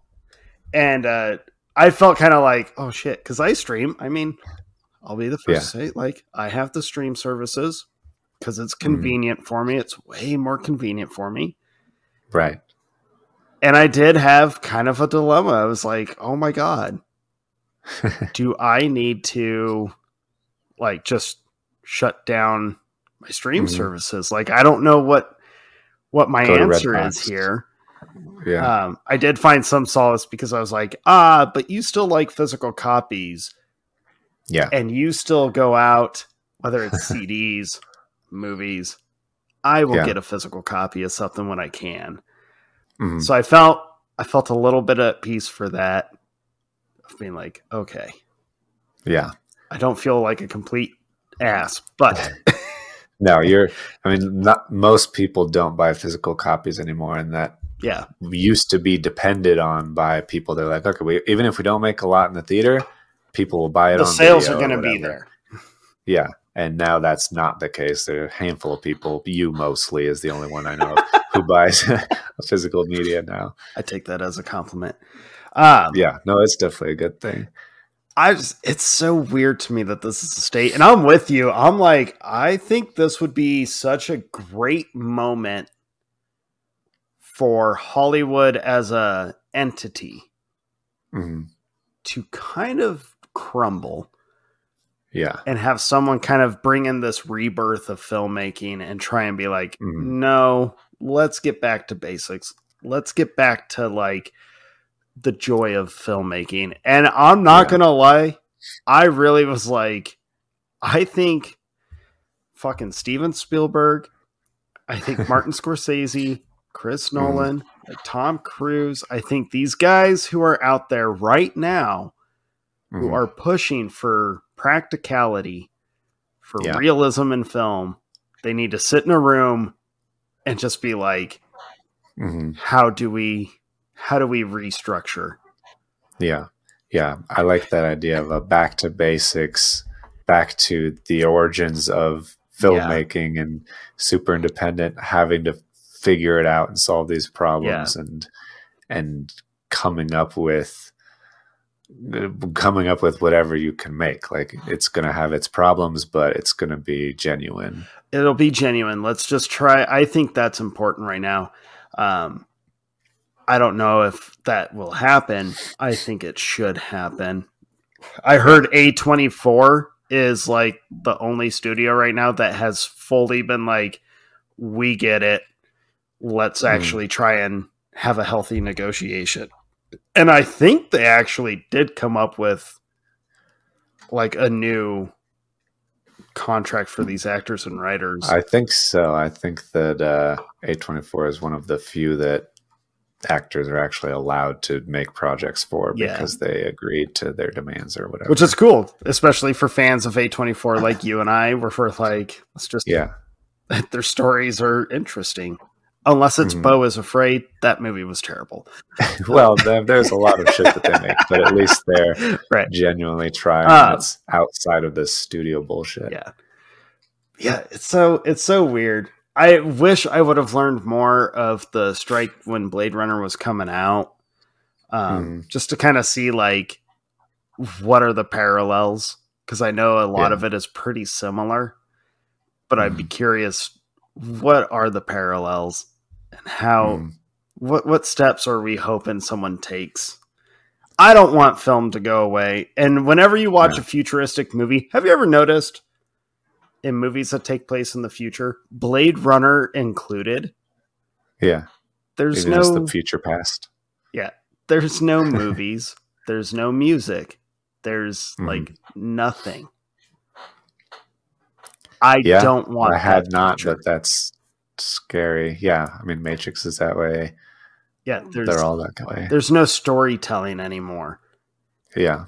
I don't. Well, it seems like it's so bleak because people have lost their imagination Mhm. and their will and all of this stuff. They're kind of just depressed consumers or whatever. They're, dare I say, we're mindless. Yeah. Like androids walking around. So I Yeah. guess that could And be there's another question Blade Runner potentially brings up mhm, is there more humanity in Roy for his passion of lengthening his time here on Earth that's than true. there is in like He's Deckard? Or he's the most passionate about being alive of anybody in the movie, yeah, and nobody on the street, nobody in the bar, nobody, everyone not looks even Deckard. miserable He's everywhere. drinking every night. Yeah. Yeah. Um, it's challenging. Challenging is Yeah. good. We need challenging. Yeah. That's really interesting. I do think I do think that there's also in all of these futuristic movies no more beauty in Blade Runner, especially. There's zero nature Oh in yeah. this movie.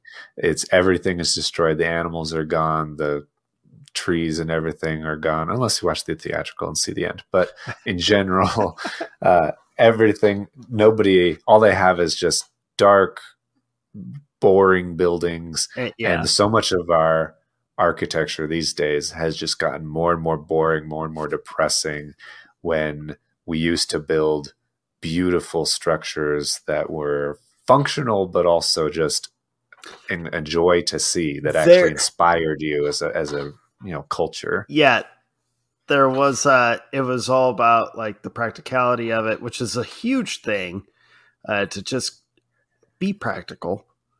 Mhm. Don't worry about flashy. Don't worry about like being as contemporary as possible. I think Yeah. the super blocky stuff, it totally. There's sometimes I'll be driving down a street and you look on one side and you're like, ooh, pretty old homes, and you come down, like you cross an intersection, you're like, ooh, I'm in the industry, like industrial area, and it just looks sad. Like, Yeah. are we all headed for a Joe versus the volcano kind of world soon, or a Blade Runner world Hmm. soon? Yes, we are. It'll probably be a combo. Um, Yeah. yeah, I was like, there is no joy. Everyone just looks so miserable. Even when Deckard is playing the piano, the like Hmm. 5 notes that he plays, Hmm. he looks so depressed doing it. And it's like, you have the Hmm. means and you're too depressed to just do it. Well, I mean, playing a little devil's advocate, we haven't talked about the movie, but at that point in the story, I'm pretty sure he did just shoot a woman in the back and is kind of dealing with his having a bit of a crisis of conscience, if he is a bad person or not. Hey, And if you, I don't take that as you playing devil's advocate. I think that's fair. yeah, Um, he did shoot. He only that sounds so bad, but he only kills women in this movie that's true because Rachel kills Leon. because Rachel kills Leon. Yeah, But his yeah, job as Blade Runner is to retire uh, the right. replicants. Like that's his Yeah. job. And you, I imagine they don't really say, but he apparently was the best, and so he must have killed a lot of people in his I day, or a lot imagine of replicants. They are not people. it's not people. I don't want to offend you and call them people. He is a retirement professional Hmm. when it comes to replicants. Yeah. It also kind of like makes me wonder, like, how trustworthy is their 4-year lifespan then if you have to have these Blade Runners to ensure that Mhm. replicants are retired? So I think I was thinking about that. I think that the Nexus 6 is the new model, and I think that they are the ones with the 4-year lifespan. Oh yeah, you're right. Yeah. I think that um, they are also the ones that didn't have emotions initially, but they also knew that maybe they all didn't have emotions, but they learned that you can't have consciousness in a being without them and having them experience the world without slowly developing kind of an Oh emotional yeah. connection reaction over time. And so they realized, yeah, that probably will be about 3 or 4 years before they figure it out. And so we'll put a ticking time bomb in them, and that would help if they ever get back to Earth. At least they'll be on a rampage for a year or so. True. True. Uh, okay. But yeah, it's interesting. They don't really tell you how recent our replic or how recent are the Nexus Sixes. I started kind of piecing that together when uh, Brian sends Deckard to Tyrell's with the Uh-huh. Voight-Kampff machine, and they don't come out and say it, but it seems that they don't really know if the Voight-Kampff machine will work on Nexus Sixes, and so he needs to find a Nexus 6 and try it out so that they know when they find one of these ones that are on the run that it'll work. It seems Yeah. like, Of course, he doesn't. which it, He only uses the test like the one time, but yeah, and not even yeah. on the ones that are on the run. All the other ones, they kind of just come out and say, "Hey, we're replicants," because they start running away or attacking him. But yeah, Rachel's the only one, and she doesn't even know she's a replicant, which is the interesting thing. I I feel think that I feel bad for Rachel. I do too. It's a shitty situation to be in to have your whole. I mean, she does a good job of not falling into an existential crisis because she has a normal life with a normal job. She's Tyrell's assistant, and then all of a sudden they're like, "Yeah, but you're not real, and nothing you remember ever happened to you, and you're actually a robot. You're going to die maybe in the next 3 years." But she doesn't go on a killing rampage. Uh, No, she just kind of like lets her hair down, literally. she does literally let her hair down.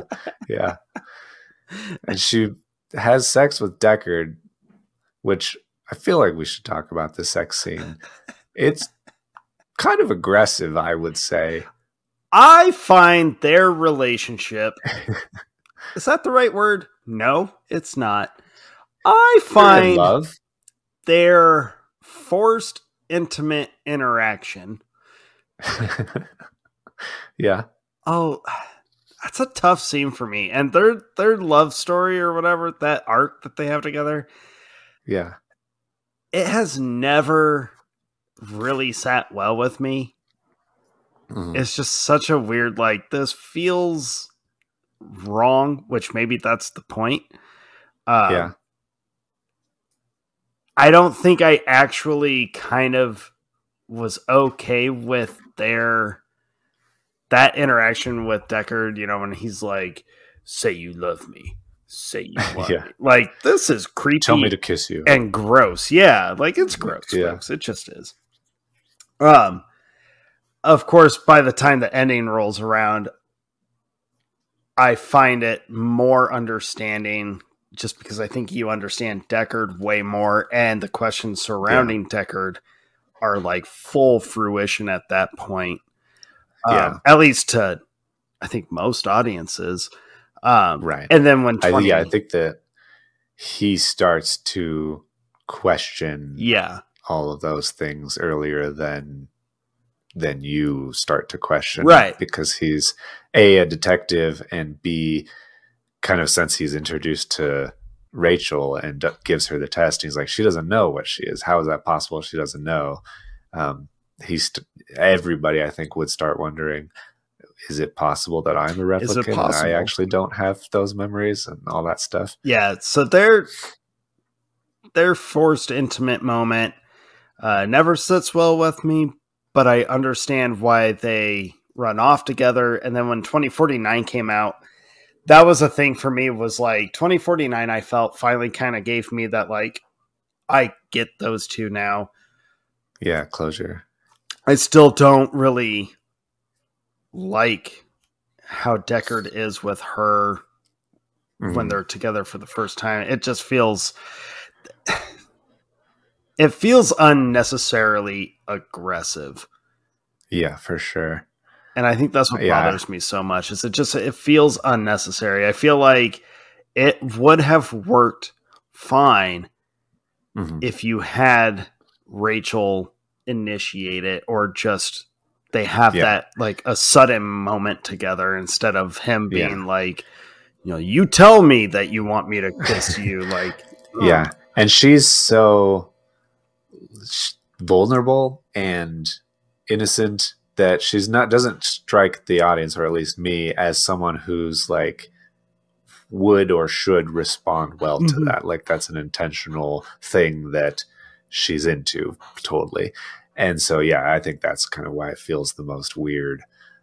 Apparently the intimate scene was supposed to be like way longer and more, nice and sensual and stuff, but all of the subtle things always get cut down. Oh yeah. Oh yeah. It is weird though. I know we've mentioned it, but we are jumping all over. That's okay, folks. Like You said you didn't want to go from beginning to end, so we're just doing it. well, I said we could. I was just like, I know It's too late now. there's so many discussions. One big one that I feel like you can't talk about Blade Runner in these times without having a discussion about the dangers of AI and dependency on it. And the exploitation of it. His scene, Deckard's scene when he's with I forget her name, the snake lady. Zora. Yeah, Zora. That scene, I think any other time is just funny, and like, because he does the silly voice. And you're like, Yeah. It kind of sounds like the goofy voice that he does in Indiana Jones, but it's not quite the same, but it's still. But watching that scene now, and he's asking her about like, have you felt exploited? Do you think like people are using your image and they're gonna just use it however? Dirty boys with holes in the walls, and you're like, oh God. Yeah. Yeah. No, it's true. Art has become reality. Oh. Yeah. Yeah, the snake lady. Oh, poor Zora. Yeah. The whole cybergenetic stuff I think is fascinating in this movie, from the snake being artificial and the whole investigation from finding the scale and taking it to that lady and her figuring out it's not a fish scale, it's a snake scale. Although every time I watch Blade Runner, she's like, it's not fish, it's snake. And Deckard, played by Harrison Ford, goes, snake? I go, why did it have to be snakes? Every time? Every time I watch it, Deckard goes, snakes. And I go, why did it have to be snakes? I appreciate that. I appreciate that. But everything about the owl and all of the different animals I think is interesting, but none of it's more interesting than when Batty goes to the eye guy. I don't have his name in front of me, but the guy who's basically his whole job is formulating and creating eyes for replicants, and everything about Rutger Hauer and his performances, Roy Batty, is fantastic in this movie. And he has some of the best lines in the movie, particularly I think he has at the end. The best lines. the best line at the end is also one he came up with, but I really also enjoy his line at the eye guy's place in the freezer, where he's talking to him and he's like, if you had only seen what I've seen through your eyes. Yeah. Like, just the way that works so well grammatically, but also in the concept of the movie that this man has formed and created these eyes, put them in a robot. That robot has gone to space and seen things happening and the rings of Saturn and all of this stuff through those eyes, formed those memories, and come back to Earth. It's like, it's a heavy and wild thing that's just delivered in a single line, I think, so perfectly. Oh, it's a deep cut line. Like, yeah, because you can't even imagine what he has actually witnessed, been a part of, and you can't tell if he's just alluding to all the beauty or if he's talking about all the like violence or the combination. Right. You really don't know. You're not able to read it. And Rutger Hauer is perfect as everything. Roy, and the way he plays that. Oh, 100%. I love that whole scene. I feel bad for the eye guy, but I love that whole scene. Yeah, everybody kind of ends up, I mean, it doesn't get it as bad as Tyrell, I think, to have your eyes gouged out by someone's thumbs. That's probably the worst way to go. That's pretty bad. Yeah. So I always have found Pris or Pre, whatever the Pre. I call her Pris, yeah. Pris. That's how it's spelled, damn it. Yeah. Sorry, there's like some fuzz fell on my knee. It's weird. Daryl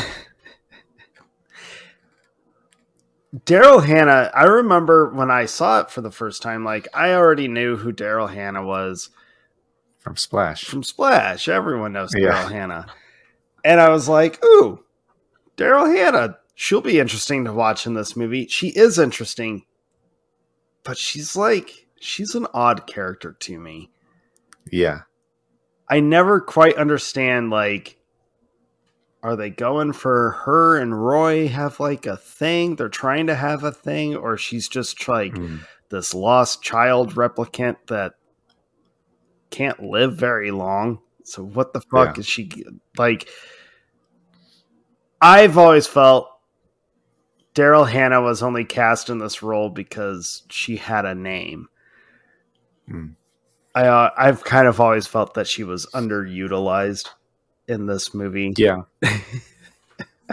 Yeah, I do think, I mean, Pris is interesting because she's different from the other four in the sense that they were all more combat focused or heavy loader, industrial focused, and she's a basic pleasure model, as Bryant calls it. And so she's definitely, I think, intentionally more seductive, although Zora does like strip, so what are you gonna do? But her role in the movie, that at least that Roy gives her, is to manipulate JF Sebastian to let them in to his place, and I think she does a good job of being in it, like cute and disarming and sweet, but also like connecting with him in a way that he gets. He's also, J.S. Sebastian is interesting because he's also kind of childlike like her, and he makes toys in his free time. And those toys, by the way, from the first time I saw it to every time I see it, when he gets home and those two little tiny dudes walk in and they go, home again, jiggity jig, like they look so real as like real people, which I think is off-putting, but they're also like tiny little toys, and they got the long noses, and it just looks so scary to me. They freak you out, don't they? I'm very uncomfortable with like the toys in his apartment for sure. I am with you. They don't like creep me out, but I'm like, every time I see them, I'm like, I've seen a handful of movies where the toys are not to be trusted. I saw Puppet Master. I've seen Small Soldiers. I've seen Trekkie. I love Small Soldiers. That's what the fuck it is. Fucking mosquito got in here. Damn it. Kill it. I can't. It's like, anyways. Yeah, I'm like, how the fuck do you sleep at night? Especially, you're part of the problem, JF Sebastian. You're creating these things that become aware. Right. He closely works with Tyrell to create replicants, and then just in his free time makes these toys that have some form of intelligence. How do you know they're not going to stab you in your sleep? We've seen the movie. Yep. JF, It you happens. clearly need to find like an old reel of Puppet Master and just understand. The toys will kill you. Which, in a way, I mean, it's not his direct toy, but poor JF Sebastian. Yeah. That is like the one thing that keeps me from, in my mind, giving Roy Batty, I guess, forgiving him. Like, you don't see him slaughter the 23 people or his group of 6 replicants. You don't see them slaughter the 23 people when they escape from the colony. And you do see him kill the eye guy, but he works for Tyrell, so maybe he's a bad guy. And he kills Tyrell, and that's fine. It's part of the story. There's also a whole thing with, like, in order to grow up, you have to kill your father kind of thing. It's a psychology thing, whatever. But the thing I can't forgive and get over is that this is a man, or this is a replicant, a thing, a person, the unit who is supposed to be like valuing his life and wanting it to be longer. And he does save Deckard and values his life, and that's nice. But I feel like really should have let JF Sebastian live, particularly because JF struggles with basically the same affliction. He has an unnaturally short life with some disease that makes him age faster than normal. Yeah. And so they should share that bond of, we have a very limited time on this planet, let's make it count kind of thing. When the cops say that JF is dead, I'm like, fuck, like he really should have lived. I'm really upset by that part. And you should be. I'm glad they don't show him get killed. Yeah. I have pretty much always maintained the theory, I guess, that JF knows he's gonna die in the elevator. Yeah. I think when Roy gives him the final chess move, the checkmate move, I think that just the way that JF's demeanor is, he's got very nervous demeanor the whole time, but him and Roy have that look. And I think at that moment, JF understands, like, he's out to kill us. We made him. He's going to kill us. And then Tyrell telling Roy, like, I literally can't do anything to extend your life. Like, why? He's only keeping you alive for that one sliver of a chance, and he just took it away. Like, right now you gotta die. But I think he was going to kill Tyrell anyways. It made me, him killing Tyrell, and you actually mentioned it, of the like killing of the father figure or whatever. And bear with us, folks. So Ridley Scott has said that Blade Runner and the Alien franchise are the same universe. There's like images in Blade Runner that are directly from Alien. And in Prometheus, I think it's Prometheus, they actually talk about events that happen in Blade Runner. Like they mentioned Tyrell. They might mention him by name, but they talk about a guy that was trying to like replicate life, and he just fucked it all up. Yeah. And it got me really kind of curious about that, because I was like, well, the whole point of like David in Prometheus and Alien Covenant, like, he is set out to create or to destroy his creator so that he can be the ultimate being, this godlike figure, this perfect figure, so he can go and create his own and control his own. And then you watch Blade Runner. Well, I guess you would watch Blade Runner first and then Prometheus. Anyways, and Roy is going to kill his creators to extend his life potentially, and almost like a punishment. This is what happens when you chose, when you made me the way that I am. Folks, are you hearing the dangers? Yeah, it's very, very true. But I was like, I wonder if Ridley Scott has this. This must be a story arc that he enjoys, or this like a plot point that he enjoys Yeah. of the killing of the father. Mm-hmm. I it's an interesting one. It's very intriguing because I think it's a Yeah. very dark connotation, and there's Mm-hmm. nothing good that comes from it. Yeah, and it's interesting that Fatty basically received forgiveness from him as well. That he tells him, Fatty says, "I've done questionable things," which isn't really admitting that you're wrong or you've been bad or evil or anything.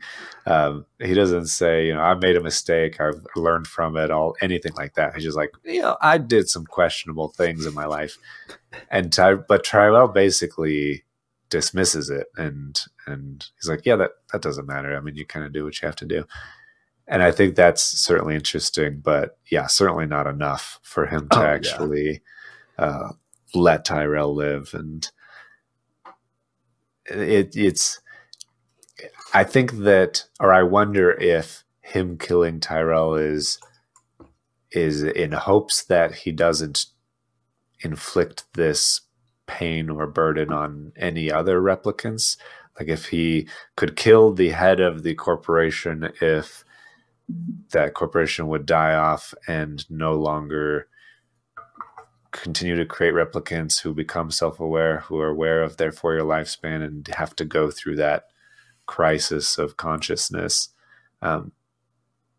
Maybe so, or maybe it was just a selfish thing that he did that out of anger or whatever.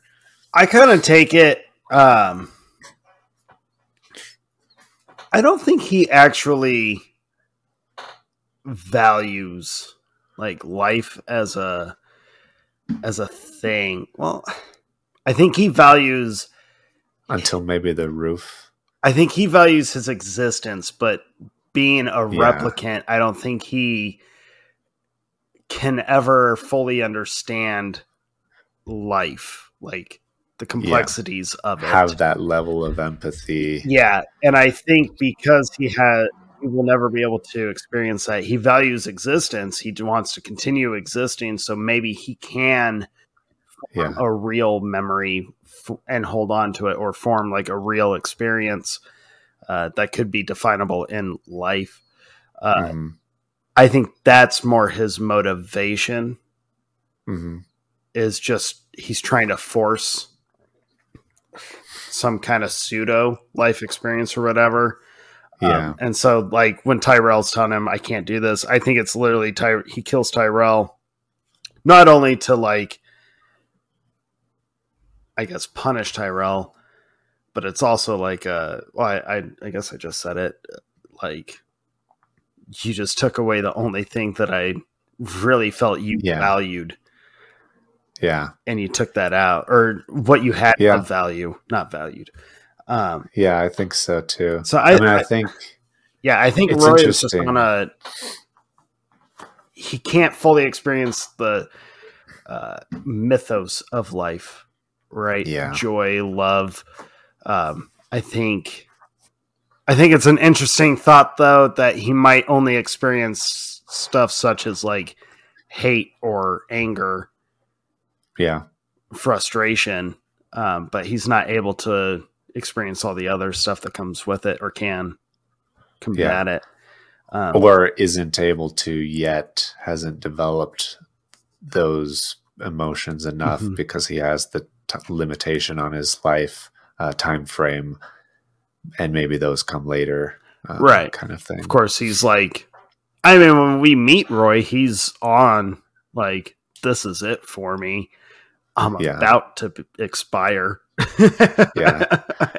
I've always taken, and I don't know how you take this part, but when right before he kills Tyrell, he kisses him on the mouth, and I've always taken that as more as kind of a thank you, or a not a love because he doesn't know him, but kind of a, you are my creator, and I kind of do appreciate having been created, but also fuck you because it's the worst thing ever.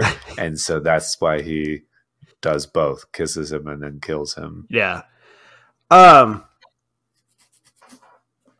kind of always taken the kiss as definitely not an act of love, especially since he follows it up with murder. Right. But kind of like, I don't even want to compare it to like the Judas kiss. Yeah. But that would be the first thing that would come to mind because it's an act of betrayal. Yeah. And that may have been what the idea was originally for him, but I can't really go with that because if you follow that story, like Judas still had love for Jesus, whereas Roy doesn't have empathy or love, period. Right. So I take the kiss as kind of like Roy has observed kissing being associated with people saying goodbye. Interesting. And so he's saying goodbye. Yeah, that's interesting. I could buy that. And who knows? I was trying to read up some stuff on other theories. It's kind of hard to read up on like a lot of fan theories regarding Blade Runner that don't pertain strictly to Deckard being a replicant. Yeah. And I'm like, this shouldn't even be popping up anymore because they've kind of blatantly told us the answer. Right. And there's so much more in the story that I think you could pick apart and come up with reasons or motivations or history of these characters in there. I think what they're trying to show you. I honestly think the movie would kind of fail if it wasn't for Roy. I think he is Harrison Ford is the top bill, and nothing against him, nothing against his character, but I think Roy is the meat of the story. He's the most challenging part of the whole story. He moves it forward constantly. He does. And Deckard kind of just follows along and like accidentally comes across like Pris and Roy, essentially. Yeah. Yeah. That's true. We have not mentioned, and I get it, there's so much to say. We're probably going to miss so much. I'm so sorry, folks. We haven't talked about Gaff. The good news is we can always cover it next time when we talk about. I can't believe I lost 49. Oh, yeah, so Gaff. Well. Oh, there you are. We haven't mentioned him once or his origami. Yeah. Which I think, like, Ridley Scott coming out and being like, there's no deep meanings. Like, this is just strictly entertainment. Don't try to find any, like, hidden stuff. Mm-hmm. The origami kind of gives stuff away and is definitely big hints. Or at least big, like, questions. Or it's purposeful. It feels like you can't say it's nothing. Right. Like, because even from the beginning in the police station when he is he makes the chicken. Brian's trying to get Deckard to come back in, and he makes a little chicken. That's very obvious that Deckard is afraid of getting back into being a Blade Runner. Or also, I mean, he has reason to be afraid of both sides, being a Blade Runner, but also not, because Brian basically makes him an offer he can't refuse by saying, you're either a cop or you're a little person, which means that you have no choice but to be a Blade Runner. Otherwise, the police state's going to crush you, basically. Oh, yeah. But you're like trustworthy. Yeah.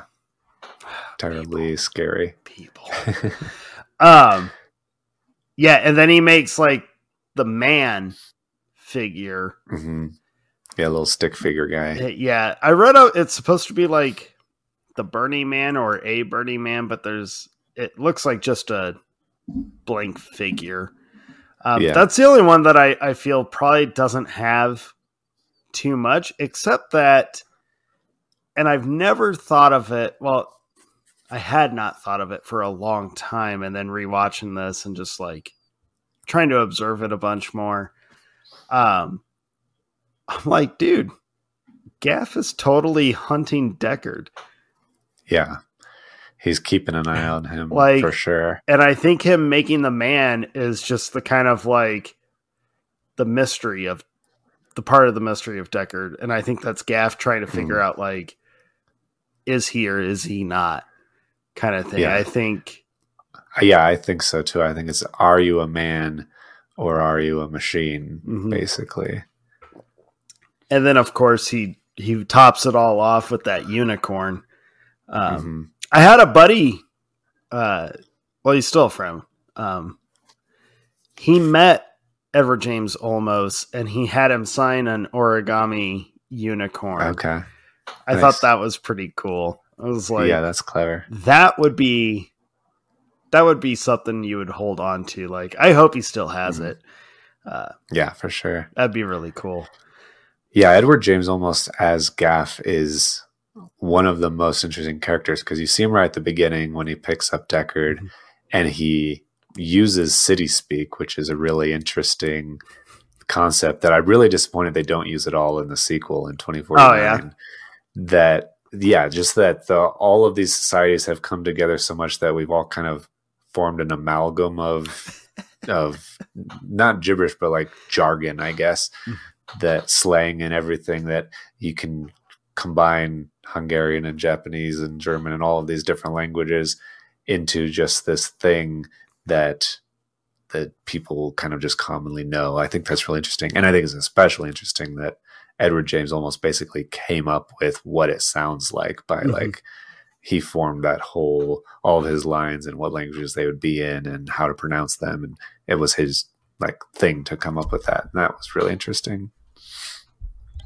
Stop it. Yeah. I hit the mic. It was waving. Yeah.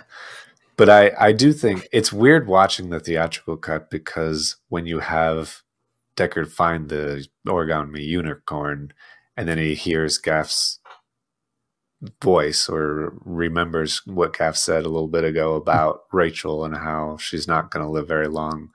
But then again, who does?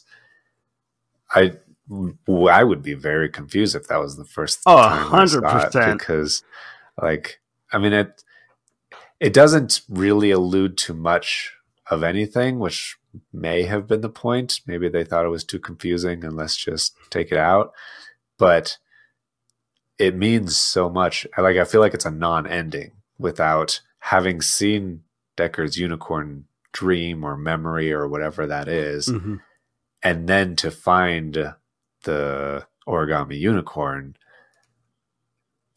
it's, if you're paying attention, those things connect so well that Gaff knows what his dreams are or memories are. Right. The only way he can know is if Deckard's a replicant and he's had those implanted, basically. And all of those are on file, and Gaff knows that and is hunting him because he knows he's a replicant. And I think go off at any time. I think, because right after Deckard finds the unicorn, it's him and Rachel have to bail. Yeah. They're on the run, basically. Knowing the unicorn dream and knowing that, that's the only way this unicorn could show up. I think that adds more motivation and makes Rachel and Deckard make sense, actually, that they're like, fuck, now we're both in the same boat. Deckard understands like so much more, and you as the audience can understand so much more. By the way, folks, we just spoiled Blade Runner. Yeah, I meant to warn you we would do that. I think I did. You did. I just since this one has not gone the traditional route that we normally do. Yeah, it's not linear. Yeah, I love the origami hints, and I think Gaff is so important as a character, even for the 4 scenes that he's in. He's so important just because he's he is Deckard in the same vein as Deckard is with Rachel or with the Nexus 6 group. He's just more, I guess, trying to actually be the detective instead of finding. He's trying to figure out are you or are you not? And I think the unicorn dream is the Right. That's the answer. Now, where Decker got the unicorn, I think it's probably just like a unique thing that they supplanted into the mind. Like it's interesting that it's a unicorn and not like a horse. Like it can't be a memory of real life. I'm assuming this is a real world Earth in 2019 where unicorns don't exist or haven't ever existed. I kind of take it as like instead of barcodes or like just the thumbprint or something, like the unicorn is the unique thing associated. Everyone gets something different. Like the undercover ones, if you will, have their own unique kind of stamp from Tyrell Company. And maybe that generation had some interesting imagery or dreams planted in them. That way, if someone was like doing some brain scans or memory scans, if that popped up, that's your like, oh, we got one. Yeah. Like, yeah, that would be very unique. Man, we skipped a bunch, didn't we? Well, we might as well get to like the best part of the movie. Yeah. It's my favorite. Yeah, you say that we spoiled the ending. I think that this is really the true ending. I'll give you that. I'll give you that. I mean, it's the climax, I guess. It's the climax. The unicorn origami is kind of like the epilogue. This is the actual ending. I think if it wasn't for the conversation, if it wasn't for the monologue on the rooftop, dare I say, I don't think Blade Runner would be as loved. I think his monologue at the end is so good. Yeah. For as short as it is, I think it's so well done and it hits so deep and it carries so much weight that like that's what everyone remembers from Blade Runner essentially. Yeah. That alone connected with audiences in a way that made this movie stand out above all other movies in the genre. So good on you, Rutger Hauer, because he came up with, apparently they wanted him to have this huge technical monologue and he was like, no. And he came up with this thing himself, which good on you. That's amazing. Can we have more of that kind of stuff? Which we do. We have a lot of like improv dialogue in films. Keep it up. It works really well. Sometimes. You never know till you try. It's true. What's interesting to me about like the whole final 12 minutes of the movie. So you get the Pris and Deckard fight, which ends with her being shot. Well, first it goes with her doing some weird flip stuff and she's pretending to be one of the toys, and then her hair goes like she really scary. Yeah, like if you really grip those static electricity balls or whatever, but it like short circuited and it just went like that's her hair. And she's like turning his head in her like thighs. It's so weird the way that like grabs in his nose. Like their fight scene is odd to me, but I kind of respect that it's not like choreographed well, that it's not a smooth fight. It's so clunky and awkward. And you got to appreciate that even though he was trying not to emulate Indiana Jones anymore, he still gets up, grabs a gun, and is like, fuck it. And then she seizures a lot like some of the androids from the Alien franchise, just without the milk. She's got blood, but she still has like that freaky... which is kind of weird because Zora didn't do that. And Zora didn't do that either. It's almost like Pris's insides were not quite connected correctly. Someone's solder job was bad. Yeah. Or she's just dramatic. But Deckard does not talk. He doesn't have a line. Right. for like the final, 12, 15 minutes of the movie. Yeah. Yeah. He's not like trying to arrest them. He's like, not like, stop or I'll shoot. He's just like, goes in, fights them, shoots at them, jumps across the roof, fights Roy, listens to Roy's monologue, listens to Gaff's like warning, Right. goes inside, looks at Rachel.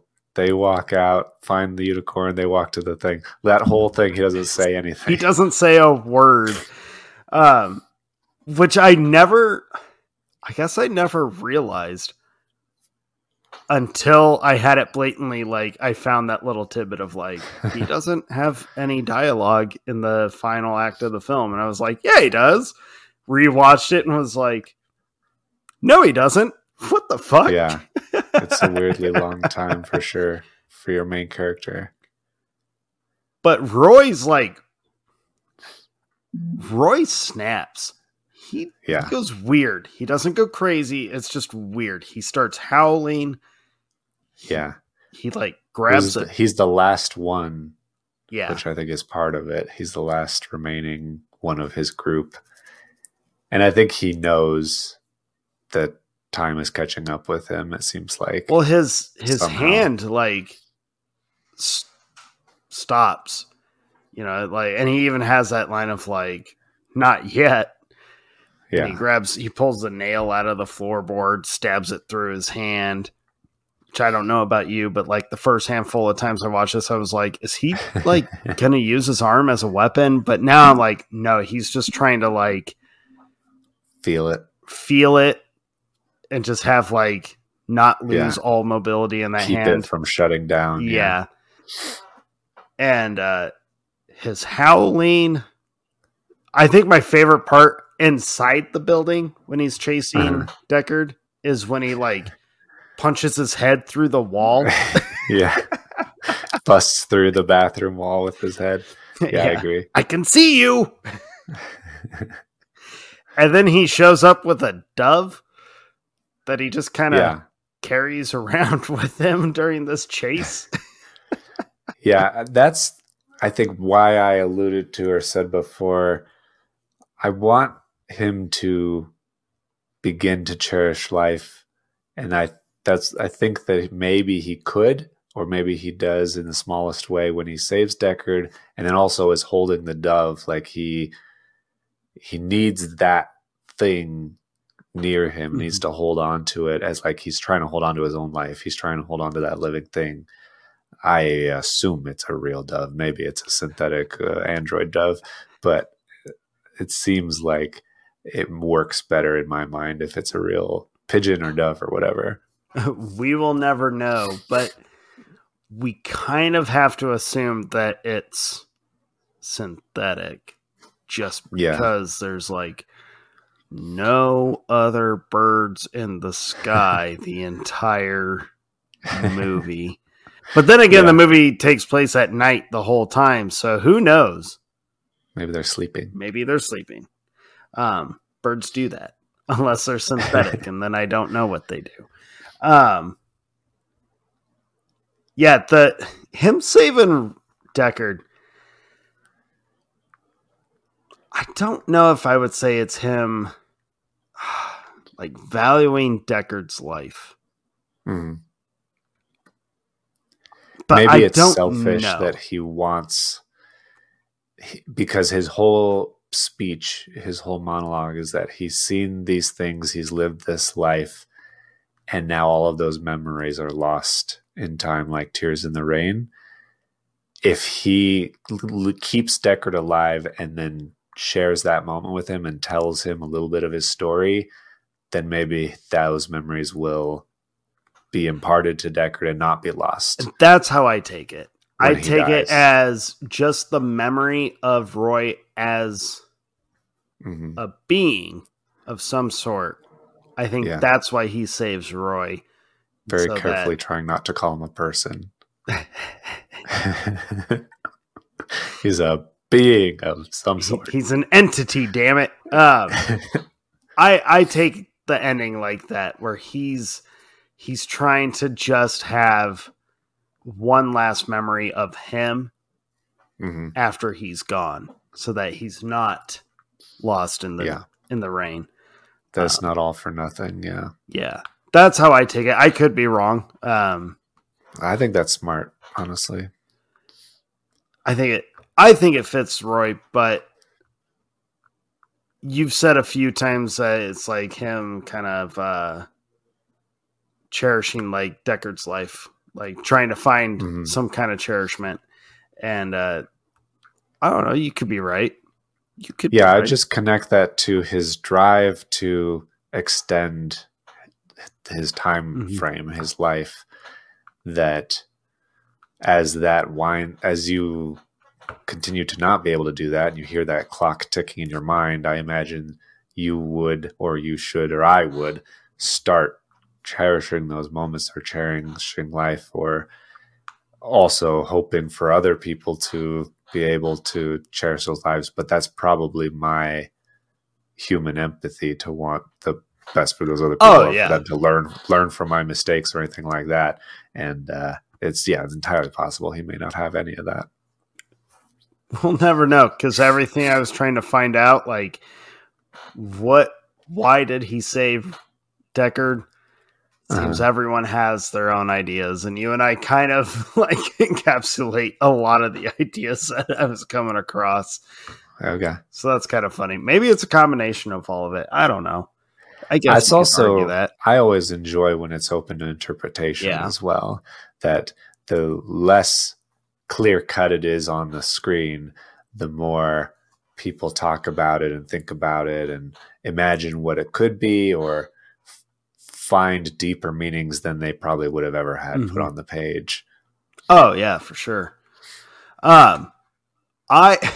It's so anticlimactic, but to me it's such a great like punctuation on the whole scene after the monologue and the lost like tears in the rain, which is, God, that is such like perfect. It's perfect. That is perfect dialogue right there. Thank you, Rutger Hauer. But when he's just sitting there and he just like matter of factly is like, time to die, and then does it. Like, to me, it's such a great finale, like punctuation finale. Just that's it. And I love the close up of Deckard where he's just like, he has that look of like, what the fuck? Yeah. Like, what? Yeah. Why was I forced to sit here and witness this? Why didn't he kill me? Why did he save me? More importantly, like, he just chased me through the whole building. Yeah. Also, this is a sounding weird guy. Crazed. I mean, he was howling. Slammed his head through a bathroom wall. He slammed his head through a bathroom. He broke his fingers, then gave him the gun back. Like, yeah. Which we skipped over that, but that's okay, people. Don't worry about it.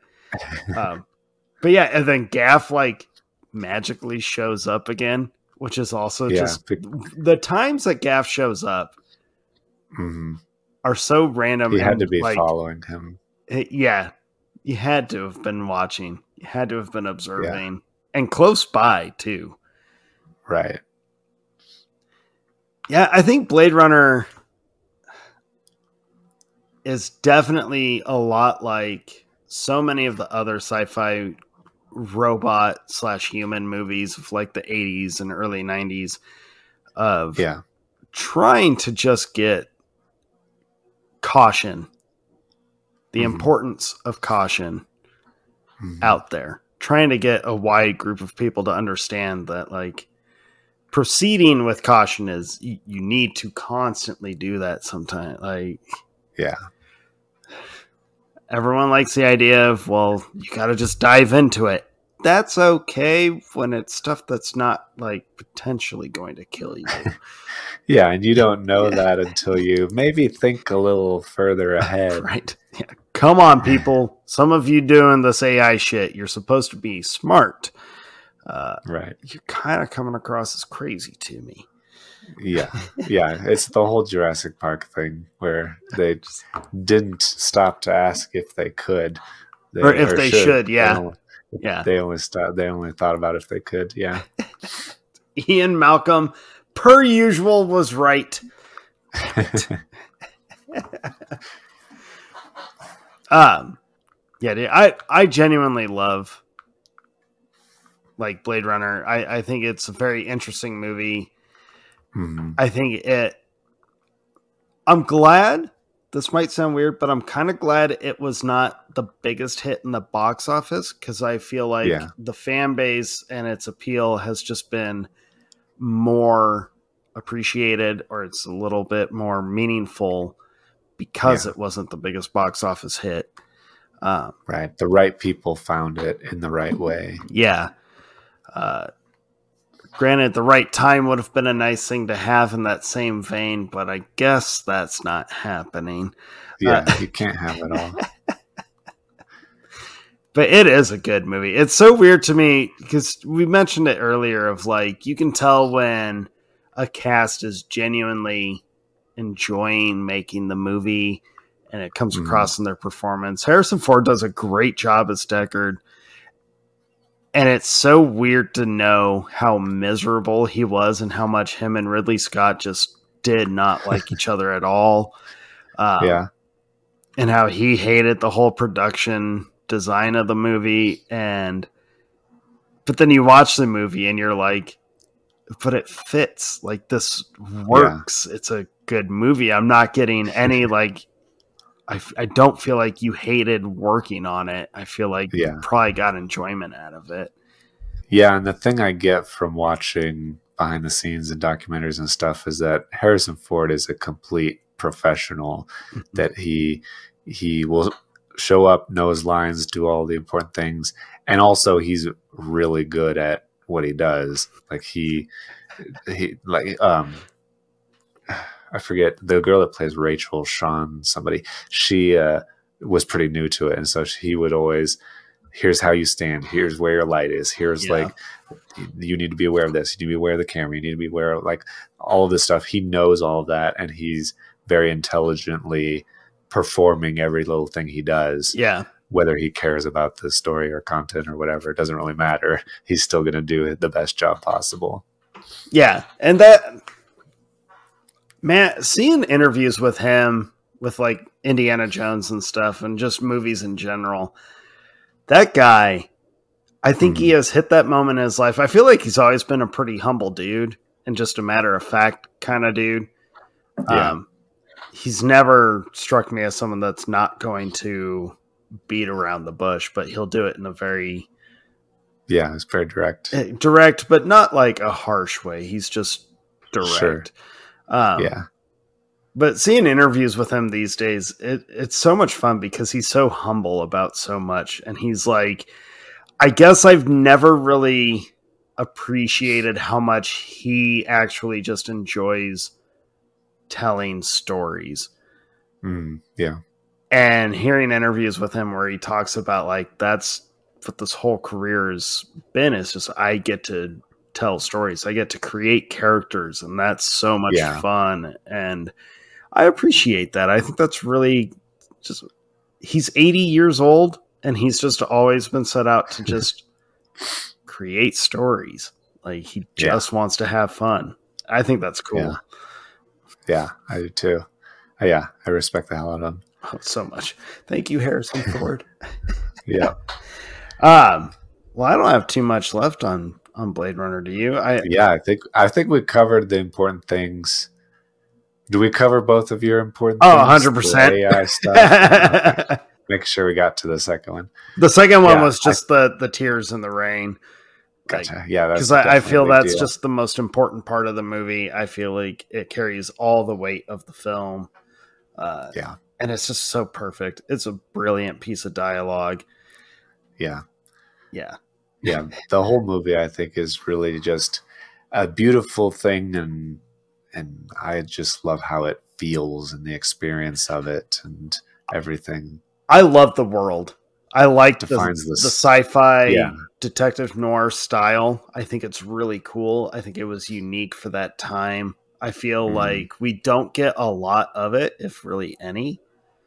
Or maybe I just haven't paid enough attention. I don't know. I could be wrong. yeah.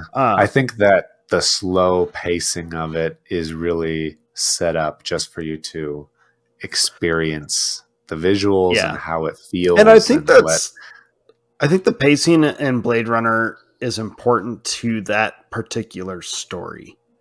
yeah, I think if they yeah, had tried to rush it or make it more action packed or whatever, I think it could have actually ended up being kind of a crappy movie.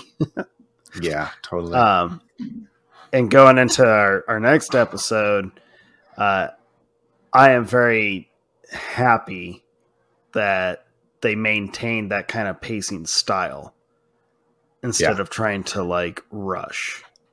right. Yeah, I think they definitely add more. They add more of everything, but it still maintains what Blade Runner is, and that's why I love it a lot. And I Yeah. think that's why, partly why it's even better than the first Oh, one, it's that it sick. maintains the everything that worked, adds more to it, not just visually and Mm-hmm. actiony and stuff, but also philosophically asks new questions, the next Oh, it logical challenges you question to even more. ask. Yeah. And I'm fully aware, like, I will be face to face with my paradox even more. So when we I'm talk here taking notes. I'm 2040, like, Dustin, you said that right? when Like, the you said kill them all, and here you are trying to defend Dave yeah. Batista. So, Yeah. Yeah, I can't wait to get into that. Have you watched all of the like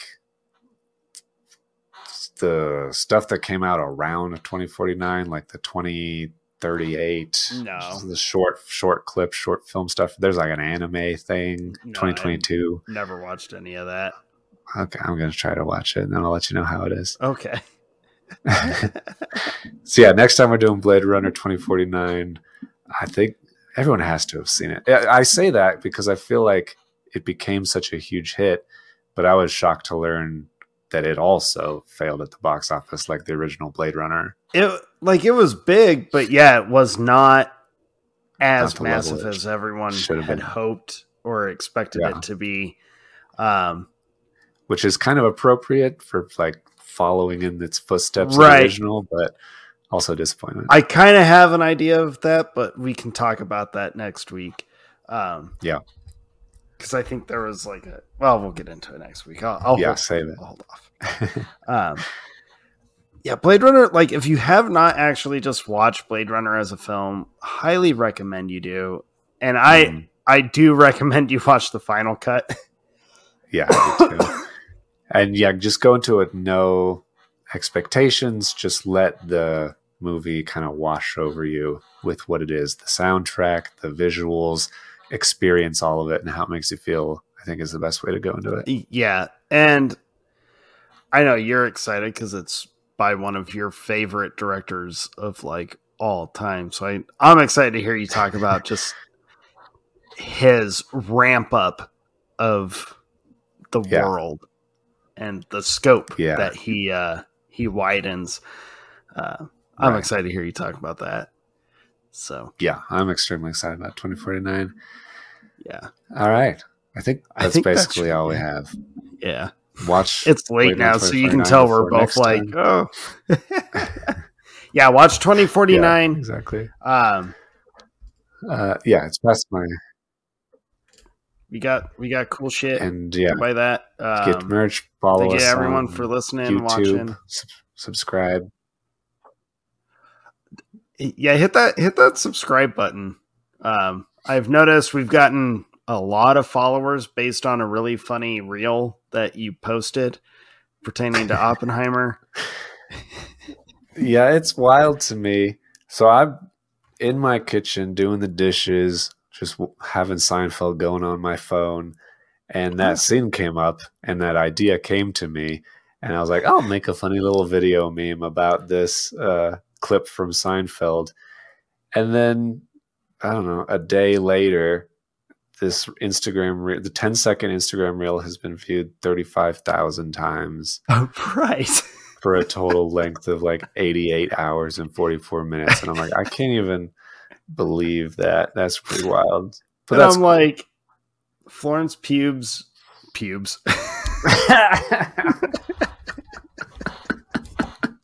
It's funny if you haven't seen the reel because it's about Florence Pugh is naked in Oppenheimer. Yeah. And there's a Seinfeld clip that comments on that. And so, yeah, calling her Florence Pubes is pretty funny. It works. I have no shame right now. Yeah, I had to laugh. And when I started seeing, like, they start following you based on this reel, I was like, cool. Wait.